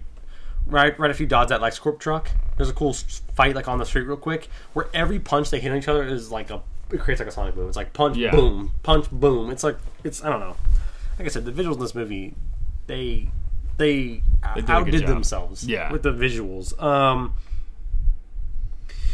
But like we said, Zod, like on that building where he hits him with the thing, he like does this weird like trample up this building. He's like crawling up the building. Did you notice that? He's still in his suit at that point. Yeah. He's so like doing this I feel like he's not flying yet. So like that was him like he like climbs up a building, but it's like creepy. He's like a little like animal. Yeah. He's like it's like weird. I don't know. But as he's like doing that, Superman's like flying from the top of the building, and they collide once again, and that just creates this giant. Every like piece of glass in the city is destroyed at this point. Yeah. Every window that can be destroyed, they got to it. Yes. Could they not have contained the fight in a little dirt? That I was thinking that when watching it, like they should have just gone elsewhere, like to a designated superhero fighting area. Let's go to like the middle of the ocean, or like in like the desert. Yeah, like somewhere where nobody's gonna like you can't cause damage. Right. Jeez. Somebody's got to pay for all this. I know. So we're on that building, like you said, and Zod's about to hit him with this like metal like beam. What would you call that? An I-beam? Yeah, that. He's like about to hit him with it, and Superman like melts the beam, but then there's like a little bit left, and he's like, "Kung," and he hits him with it. Yeah. And he flies into that workplace like incident sign. Yeah. And then the 0 stays up. It's like 106 days, and then he hits it, and it's like 0 days. Yeah. It's kind of funny. Starting over. Yep. Well, now that building's like. Building's starting over. Now you have to rebuild everything. Yeah. But in that scene, right after he hits him against that fence, Zod like flies up and sheds all of his armor. He like gets rid of all the armor, so he's basically wearing like a plain Superman suit. Is what it looks like. He's got his own, yeah. But there's no cape. No, this is like cape. all black Superman suit. His symbol's also different, so I imagine that's for like whatever his house is. House Zod, right? I guess because General Zod, like that's your last name. Okay, then yeah. So it'd be House Zod. Okay. It's the House Zod symbol, or the sigil, I should say, which is a little different. It's still in that like diamond shape, but the thing in the middle is different. Right. Yeah. Right. Yeah, he sheds all his armor, and the fight continues. We just crashing through more stuff. Mm-hmm. If anything, I feel like he's stronger now. Without the armor. Armor is slowing him down. Yeah. So there's this really cool part where Superman punches him into the air, and they're in the clouds, and Superman punches him, flies to where he was, punches him, flies, and did you notice that? How cool that is? He like gets 3 mid-air back-to-back punches, because when he punches him, obviously it makes Zod like fly farther from him, so then he flies back to him, punches him, and then they like keep, I don't know, it's a pretty cool little sequence. Yeah. It's really cool. I don't know if I explained it well enough. No, I mean, that's pretty much what happened. I made a note of it because it's pretty cool. Well, I guess because I did just watch the movie, but I could visualize what you were saying. Yeah. I don't know. When we do the Super movies, I always go nerd in the final fights. I'm like, and then you did this, so I hope I'm not doing it too much, but I get excited. Yeah. He gets 3 back-to-back punches, which is pretty freaking sweet. He also drags Zod's face on the side of a building. It's like glass, and he's like, dragging he's like pushing it into the glass. It's pretty cool. Yeah. I made a sound effect again. It's pretty cool. Like glass. Is that a good? Yours was better. No, I thought yours was pretty good. Yours was better. Yeah. Do it again. It just sounds like that's better. Glass water or something. Water. I have a nugget, I guess. Yeah, go ahead. I have 2 more, and I bet I gotta drop them before the movie ends. So we're gonna do this one. So, according to Zack Snyder, Henry Cavill wore the Superman 1978 suit with the trunks and everything. The red trunks? That Christopher Reeve wore in the first Superman movie to see if he would fit the role. And Snyder said he knew the minute he put on the suit and he saw him that he was right for the role. He said he walked out in the suit, even with the trunks. He said, "That's him. We got him." So I thought that was kind of cool. He wore that at first glance. Robert Pattinson for the Batman wore George Clooney's Batman suit. Interesting. So they always kind of do that. They reuse those suits. See how they look. See how they look in them. But he wore the 1978 suit, so that's kind of interesting. That's the original Superman suit Christopher Reeve wore with the trunks and everything. So that's kind of cool. I'd be afraid to put that on. That I'd like mess it up or something. Well, they remade it. Oh, okay. They have that suit, but they obviously it's like a relic. They they remade it to fit him as well. Gotcha. Okay. But it was the suit. Like it was what it looked like. Okay. But yeah. You know the first cut of this movie was 3.5 hours long? No, is that a nugget? Yeah. 3? Did you say 3.5? 3.5 hours long? Mm-hmm. What did they cut out? I want to know. I don't know. This movie's so good. What did they cut out? A little more than an hour worth of stuff. Dang, that's crazy. Because it's 2 hours and 20 minutes, right? 2 hours and 22 is the runtime. Yeah, so they cut out just about an hour and 10 minutes. That's crazy. I did not know that. Yeah. Read that. We got back-to-back nuggets. Yeah. Well, I just figured, I was like, I haven't dropped one in a while, and that's really the last one I have. You have not dropped one in a while. Don't you have one more? Well, I do. I think you should drop that nugget. Do you want to drop it now? We both have it. We said we were going to do it together, so let's drop it. Well, Zack Snyder wasn't going to be the original director of this movie. Nope. Who was? Mr. Ben Affleck. Mr. Ben Affleck, which Batman. is crazy because... And his reason for not wanting to direct this movie, he said it's because he was not experienced in visual effects. Yes. He knew this movie would need a lot of it. Yes. But it's cool because he later worked with Zack Snyder in Batman v Superman, Dawn of Justice, as Batman or Bruce Wayne. Ben Affleck it was. So he later worked with Zack Snyder and Henry Cavill anyways. He later worked with both of them in Batman v Superman. Directed by Zack Snyder. So it kind of ended up working out. Starring Henry Cavill. Yeah. Yeah. And I think Zack Snyder did a great job with this movie. Yeah, I agree. Like I would want it to be him. Yeah, that's what I was thinking. Is it would be an entirely different movie because all that camera stuff we've been talking about that we loved, that was him. Zach, yeah, you know what I mean. So I don't know. Yeah. It's no, an interesting thing. That's the thing. It would have been a completely different movie. Absolutely. But they've now taken the fight to the atmosphere, where Zod, like, pushes a satellite into Superman. Yeah. Which is kind of crazy. And it takes him back down. Once again, the visuals, just gotta keep mentioning it, just great. When they show, like, the different pieces of debris, like, burning up in orbit. I thought it was really cool because I literally said, like, from the ground, because Lois is, like, looking up, it literally looks like a meteor shower. Yeah. Coming down. That's and in the middle of the meteor shower is, like, Zod tackling Superman. Yeah. In the middle of the meteor shower. Yeah. It's pretty cool. It was really cool. Not for the people in Metropolis, though. They're probably like, oh, it's over. Oh, my. It's a meteor shower. Now this? I don't know. It looked really cool from, like, Lois's point of view. Of, like, them, like, coming down back to Earth. Yeah. I thought it looked kind of cool. Yeah. Again? Yep. It's just raining down on Metropolis, but they crash into a train station after the meteor shower. They crash into this, like, train station in downtown Metropolis. And it looks like this is an entirely different part of the city because the people weren't, like, evacuating. Right. That's what I was saying earlier. It's like they're all just hanging out. Maybe they were trying to get on the train to get out of here. Maybe they were trying to, like, shelter in the train station. Or maybe they were trying to get on the train to get out. Maybe. If it's like an underground train, maybe you'd be safe. Yeah. If the train station's, like, kind of underground, too, that could be, like... I don't want to be underground when world engines are tearing the Earth apart, though. Yeah. Right? Yeah. I mean, I don't know if I'd want to be underground, but... Superman basically gets Zod in, like, a chokehold in, like, the train station. Yes. On, like, the floor. And all these people are running around. And there's this, like, little family.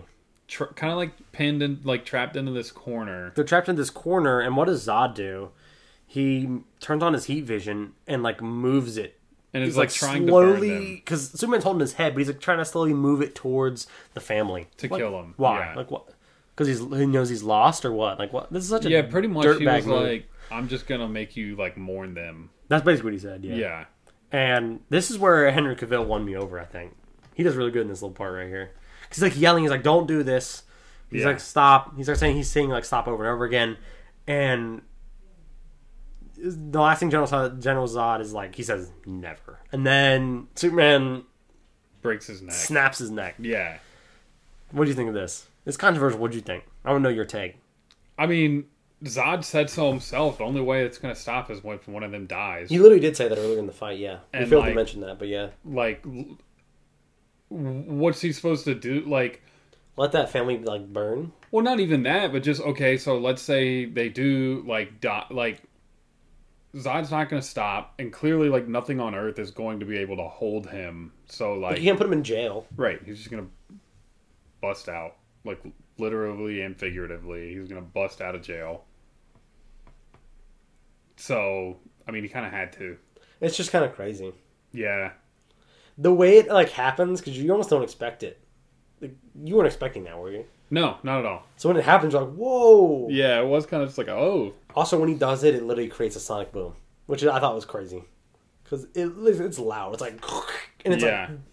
The entire, like, sonic boom, neck snap, boom. Like, it's kind of crazy. But it's the only way, like you said, it's the only way he would have stopped him. Right. I mean, it's not... He said it himself, it's ending with one of us dying. Yeah. Pretty crazy. But yeah, so he kills Zod. He does. And then, like, but you could tell that it also, like, he feels really bad about it. He does. And I also love when his body, like, hits the ground. You see his eye. It's a camera, like, the camera's, like, on the ground where his face is. Mm-hmm. And the heat vision, like, leaves his eyes. It's, like, still there when he's, like, dead. It's weird. Like, he's already dead. But, yeah, it's like his eyes are still hot. And then they, like, go, like sizzles out. Cooling out, yeah. It's kind of cool. It's like an orange hot piece of metal, like, cooling. I thought it was kind of cool. Like, even after he was dead, the eyes were still, like... Glowing. Yeah. I thought it was kind of cool. And then it finally, like, stops. I think it's kind of cool. I don't know. I know people had their thoughts about it, because they're like, Superman shouldn't kill. But I thought it was kind of cool. I would think that he, like, had to. I don't know. I just kind of like that he was, like, going to, like, try and kill that family, and Superman wasn't going to allow that, so he just snapped his neck. Like I said, he had him in a chokehold, so it was kind of a perfect opportunity for him to do it. Right, yeah. But his crazy strength made a sonic boom when he snapped his neck. Yeah. Does that mean you could snap Superman's neck? I guess you'd have to also be super... Kryptonian? Like Zod could have done that. Yeah. To Superman. Yeah. Because they both had the same power set at the end of the movie. Right. That's just kind of crazy to me. But if you... Like, just like that guy pushing him in the bar, you couldn't... we couldn't do that. But, no, like, I'm saying, like... not. Yeah. That's just kind of crazy that a Kryptonian could, like, snap Superman's neck if you're on Earth. But like you said, it does seem to, like... He's not happy that he did that. He's not like, yay! He falls to his knees and, like, kind of does this, like, yell. Yeah, with, like, and tears fill his eyes. Yeah. He does this, like, yell / like, he gets teared up. Yeah. And Lois comes down the stairs. Don't know how she got to the train station already. Yeah, she got there pretty quick. I don't know. But she runs down the stairs and, like, hugs / like... I wrote down hugs / comforts him. Which I thought was kind of a perfect, like... Yeah. I mean, she's just, like, hugging him, but also, like, hey, it's all yeah, good. because, I mean, he's definitely, like, upset. I mean, he didn't want to do it. But like we said, he had to. Right. Right. What's he supposed to do? That's what I don't get when people complain about this. I'm like, what did you want him to do? Like, let me know. Like, what would be the alternative? I'm not saying, like, in this situation specifically, what was he supposed to do? Right. So, I don't know. I think it's... I think it's perfectly fine. I know that sounds bad, like I'm evil. Kill him. But, no, I mean, he had to do what he had to do, because clearly Zod wasn't stopping. No, not at all. No, nothing was stopping him at that point. We fade to black. That's it. The day is over. Finally, Metropolis, I guess, is done getting absolutely rocked. Yeah, people can finally have a rest. Yeah. And we cut to this scene where General Swanwick and this other military lady are driving, and Superman crashes a surveillance drone. Yeah, he's like, I know you're trying to find where I hang my cape. Yeah, he says he's trying to find where I hang. Was that too corny for you? A little. No, I mean, I think he's earned some corniness. He went through a hard time. I didn't think it was that corny. He's earned some corniness. Yeah, I think I made it sound more corny than it you really did. was. That's not quite the delivery. Yeah. He's like, you're just trying to find out where I hang my cape, and General Swanwick says, I'm here to help, and Superman's like, well, then I am too. Convince Washington of that. You know what I mean? Yeah. He's like, well, it's not going to be easy. And basically, they just decide they need to help each other. That's the only way this is going to work. If you help each other. You know what I mean? And he's like, I don't, how am I supposed to convince them that you are here to help America? And he's like, I'm from Kansas. He's like, I'm from Kansas. I guess it's as American. I'm as American as you get. Yeah. And then he flies away. I thought that was kind of cool. Yeah. Kind of a cool line to leave. Well, then I'm pretty American, General. Clark starts talking about how, like, he needs to get a job. Like, he's talking to his mom. Oh. And he's like, I need to get a job where I can, like, keep my ear to the ground and stay on, like, up with everything. And then... Yeah. I have something to say right before that, though. Okay. I know we're trying to... Well, I could tell you were about to say something, so that's why I kind of stopped. We're at Jonathan Kent's grave. Yeah. Him and Martha are. Uh-huh. And there's a flashback of... He says... Well, Clark says something like, my dad was always knew that my time would come. I just wish he was here to see it, is what he says.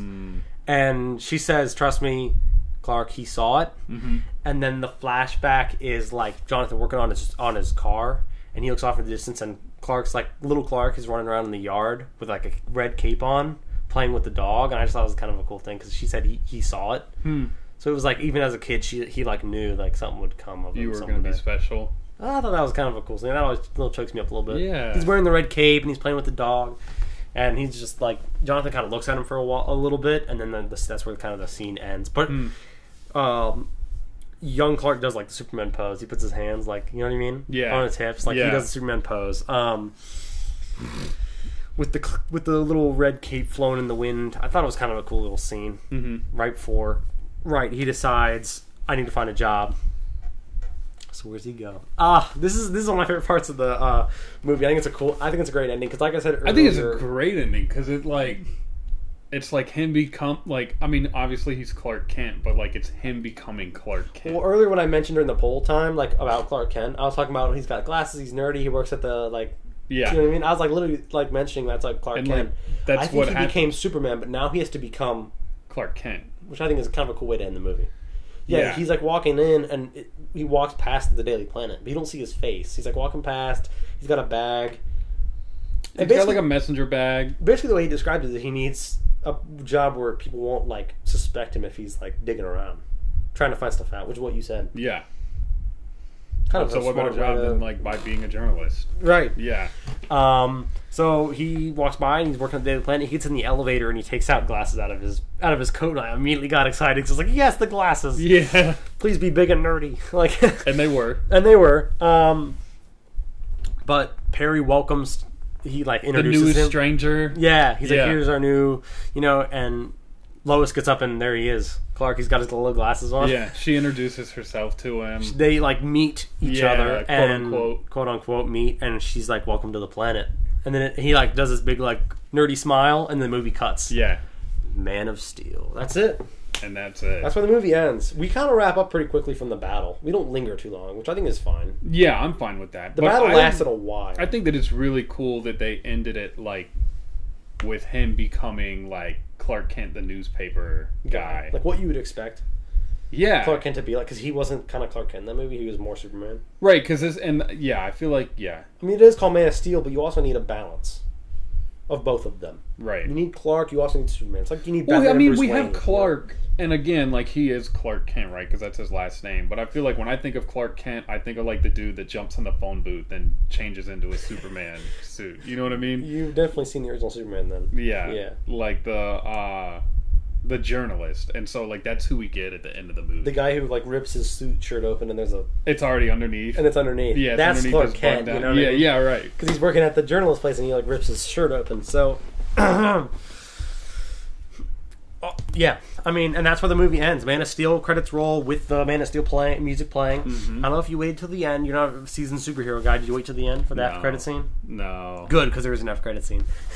You said there's not one? There isn't one. There was like a big thing in 2013 where people were like, "There's no after credit scene in a superhero movie. There has to be one," but there wasn't. For some reason, I remembered there being one because I thought he set up Batman v Superman, which is the next movie. Let me ask you this. Okay. Because of Man of Steel... Yeah, I'll watch that. Would you want to see the next movie in the trilogy? Because there's 3 movies, technically. Sure. You'd be interested to see, like, Henry Cavill, Superman more. Yeah. How about him fighting Batman? See, and I feel like awesome. We've had this talk before, but I just feel like Superman would smoke Batman. Like, it just makes zero sense to me that a man of this world, I don't care how much wealth he has and what technology he has access to. You are right. This movie clearly demonstrates that nothing on this planet can compete with anything Kryptonian. And so, like... Let me tell you this. You are technically correct, yes. Yeah.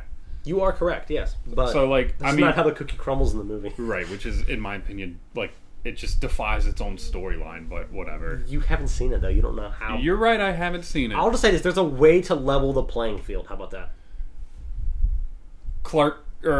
Bruce Wayne somehow obtains a piece of Kryptonian material and creates a weapon with it. That's the only thing I can imagine, is that he weaponizes all right, tonight. You guys send us a message on Instagram. Let us know if you want us to do Batman v Superman on the podcast. Okay.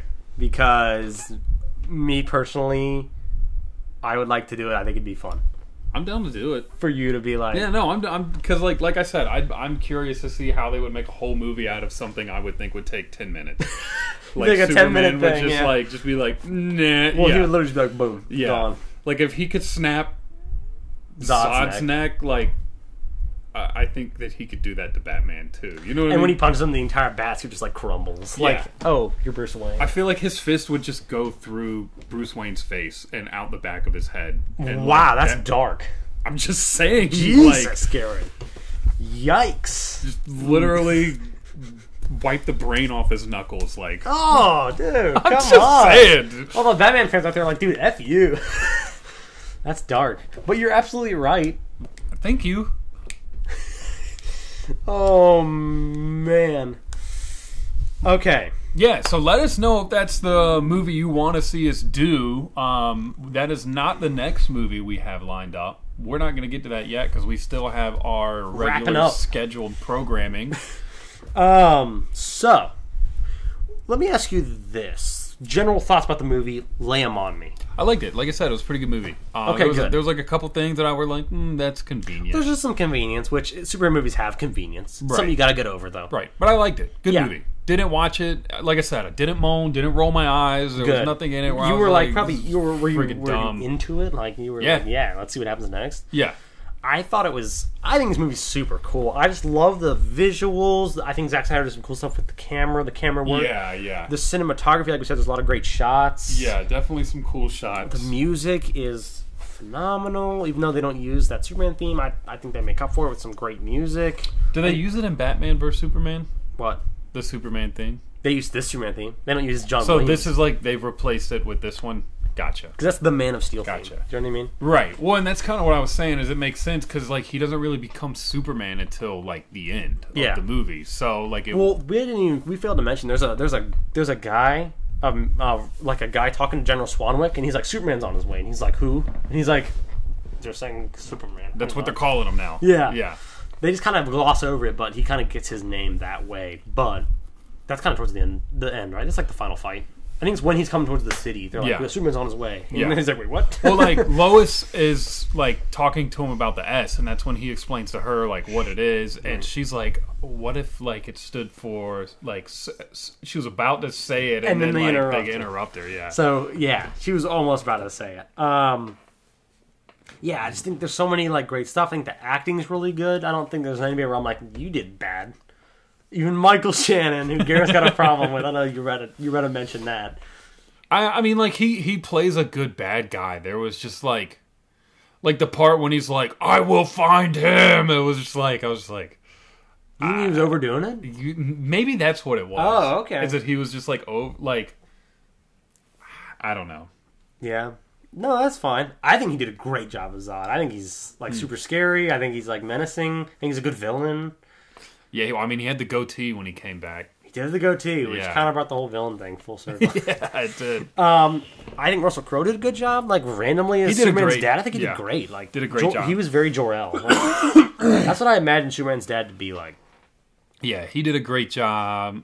Kevin Costner, with his minute role, did a great job. I think Jonathan Kent was great, I think Lois did good. Yeah. And I think Henry Cavill did absolutely great work. Yeah, I'd say he did a really good job, too. Absolutely. Yeah. Can't think of her name, but actress played Martha Kent. She did great. My favorite Martha, I think. But I guess that leads us into favorite performance of the movie. You go first. I went first last time. I don't think that's true. Is it? You might have. Favorite performance, I'm going to have to say, for me, it's Henry Cavill. Okay. He just is Superman in this movie. I don't know. Yeah, I mean, and yeah. I would have liked a little more Clark Kent. That's my biggest, like, I wish we saw him working at the planet more.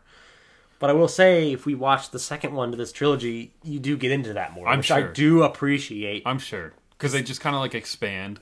Yeah, because it's more, it's basically like, Man of Steel 2, just Batman's. You know what I mean? So, super cool. I just wish we saw more Clark Kent. But his Superman is perfect. I think his acting is very good, particularly in the scene with... Well, any scene with Kevin Costner, I think he did a really great job. Them two had great, like... Yeah. Back and forth. And also... him with Martha. Obviously, his chemistry with Lois Lane is pretty good. Amy Adams and him had good chemistry. Yeah. And also, he's just really great Superman. The scene where he snaps Zod's neck, I think he did a great job. Yeah. I say Henry Cavill. Yeah, I mean, I'd say... And that's the thing. It's because I would say, like... Russell Crowe, but he did a good job. Yeah. He did a good job, but I just think that like Henry Cavill had more screen time and therefore was able to show us more. What he got. Yeah. So I would agree with you. I think he did a great job. Yeah. No. All right, so yours is the same. Yeah, like I said, like I want to say like Russell Crowe because I actually really did like his role. I think he did great too. Yeah. But there just was like so much more of Henry Cavill that he was able to like just deliver more to us because he obviously had more of an opportunity to do so. And I mean, he kind of should be the greatest performance, being that he is like the protagonist of the movie. He is the Man of Steel. Yeah. So, all right, there's a favorite performance.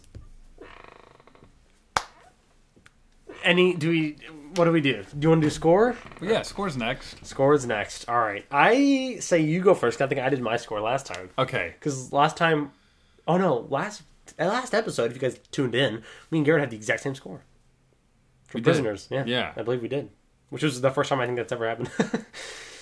Do you have your score or do you not? Because I can go first if you don't have it. I think I have mine. Okay. Yeah. Let it rip. 7.7. 7.7. Yeah. All right. Yeah. No, it's not. It's better than a 7.5, but it's not quite an 8 for me. All right. So I'm going to give it a 7.7. Yeah. 7.7. That's kind of cut it down the middle of those two. I'm really happy you enjoyed it. I will say that. I like I've told the podcast listeners before, we're never sure with Garrett superhero movies. It's a shaky relationship. Yes, it is. It's a very shaky relationship. But when I thought about it and I sat down, and I said, okay. I looked at all of our episodes. I said, we got to do a superhero movie again. You know what I mean? Like, we got to do another one. It's been a while. You didn't love Logan. You loved Batman. Yeah, Batman was really good. So I was like, those are the two we've done so far in my knowledge. So I was like, all right, we got to do another one. What is one that he would like? And to my head came literally Batman v Superman and Man of Steel. But if we're doing, I was like, well, if we're going to do... We got to do them in order. We got to do them in order. So let's do Man of Steel first. You know what I mean? And if we come back, stay tuned. If you're like, I got to see Garrett's thoughts on Batman v Superman. Maybe we'll do it at some point. Yeah. You let us know. Just like Star Wars, I think we'll revisit this at some point. Probably. But... like I said, I love a lot of things about this movie. There is a little bit of convenience. And my biggest negative, I think, is not enough Clark Kent. I didn't get enough Clark Kent to be like, there he is. You know what I mean? Yeah. I want both sides of the coin. Which is my other gripe with the Batman. I think I said that in that episode. There was no Bruce Wayne. Enough Bruce Wayne, yeah. So that was my biggest gripe with that movie as well. I always like having both. I want the alter ego as much as I want the superhero. Yeah, to see the duality between I want the duality, exactly. That's exactly it. But my score is an 8 out of 10. Okay. So mine's an 8, and yours is a 7.7. So our CinemaBros score is 7.85. 7.85.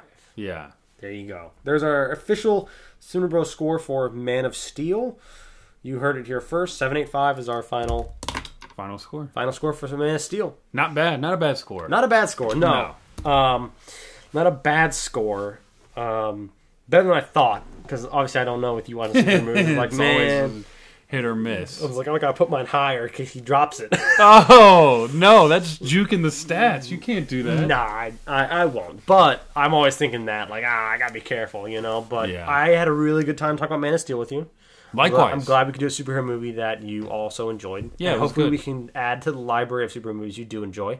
If you guys have a superhero movie that you love, and you're like, I'm going to send this into CinemaBros because I think Garrett would appreciate it. There's no way he could hate this movie. Send it to us. You know, we might even make an episode about it. You know, we're always open to recommendations and to feedback. Yeah, we want your feedback. We want your recommendations, your thoughts, your feelings. Let us know it all on @CinemaBros Podcast. That's the best way you can get in touch with us. Indeed. Let us know any of your thoughts. We had a great time talking about Man of Steel. 7.85. Good job, Zack Snyder. Yeah. Applaud you. Good job, Henry Cavill. You're our favorite Superman as well. Yep. We've established that. Do we want to tell them our next movie? Would you? I think I dropped Man of Steel last time. Would you like to tell them our next movie? I mean, the movie we were talking about before the podcast. Are you down to do that one? I guess we never really just said it out loud. No, we never did officially decide. So now I do this on air. If you want to, yeah. It's like I said, you haven't seen it, but I have. So I think we should, giving the recent awards it has received. Okay. Yeah. We can do that movie. Absolutely. I think it's on a lot of people's minds. So go ahead and drop it. All right. Well, you're going to have to remind me of the name. Because I'm going to screw it up. Yeah. Okay. Everything, all the time around. Nope. Yeah. Nope. You botched I told you. You botched it. I told you. The next episode we're doing is Everything, Everywhere, All at Once. Okay. I was close. That is the name of the movie. I was close. Everything, Everywhere, All at Once. I said it first. Oh, my God. It is 2023's Best Picture at the Oscars. Yes. So... And I've heard several good things about it, too. You have? Yeah. Okay, that's good. I've seen it only once. Okay, I've never seen it. Recently. I watched it when it came out not too long ago. I didn't get to see it in theaters, which I regret because I would have liked to see it in theaters because it's very good. I do like it a lot. And it won 7 Oscars this year, I believe. Wow. The highest number in a while for the Oscars and this year, obviously. So clearly... It cleaned up at the Oscars. It cleaned up. Okay. Yeah, so we thought we would do it because it's on a lot of people's minds. You guys are thinking about it. You guys are like, you know what? I'm thinking about that movie right now. Yeah, I've been hearing a lot about this. Maybe you just watched it and you're like, oh, CinemaBros, you guys should do it. Well, guess what? We are. Yeah. So this has been Man of Steel. That's our next film. Stick around and get ready. Yeah. The poll will be up sooner rather than later, so stick around for that. Vote on the poll for Everything Ever All at Once. And we'll catch you guys on the next episode. We'll catch you guys then. So thank you all for listening, and see you guys next time. Later, guys.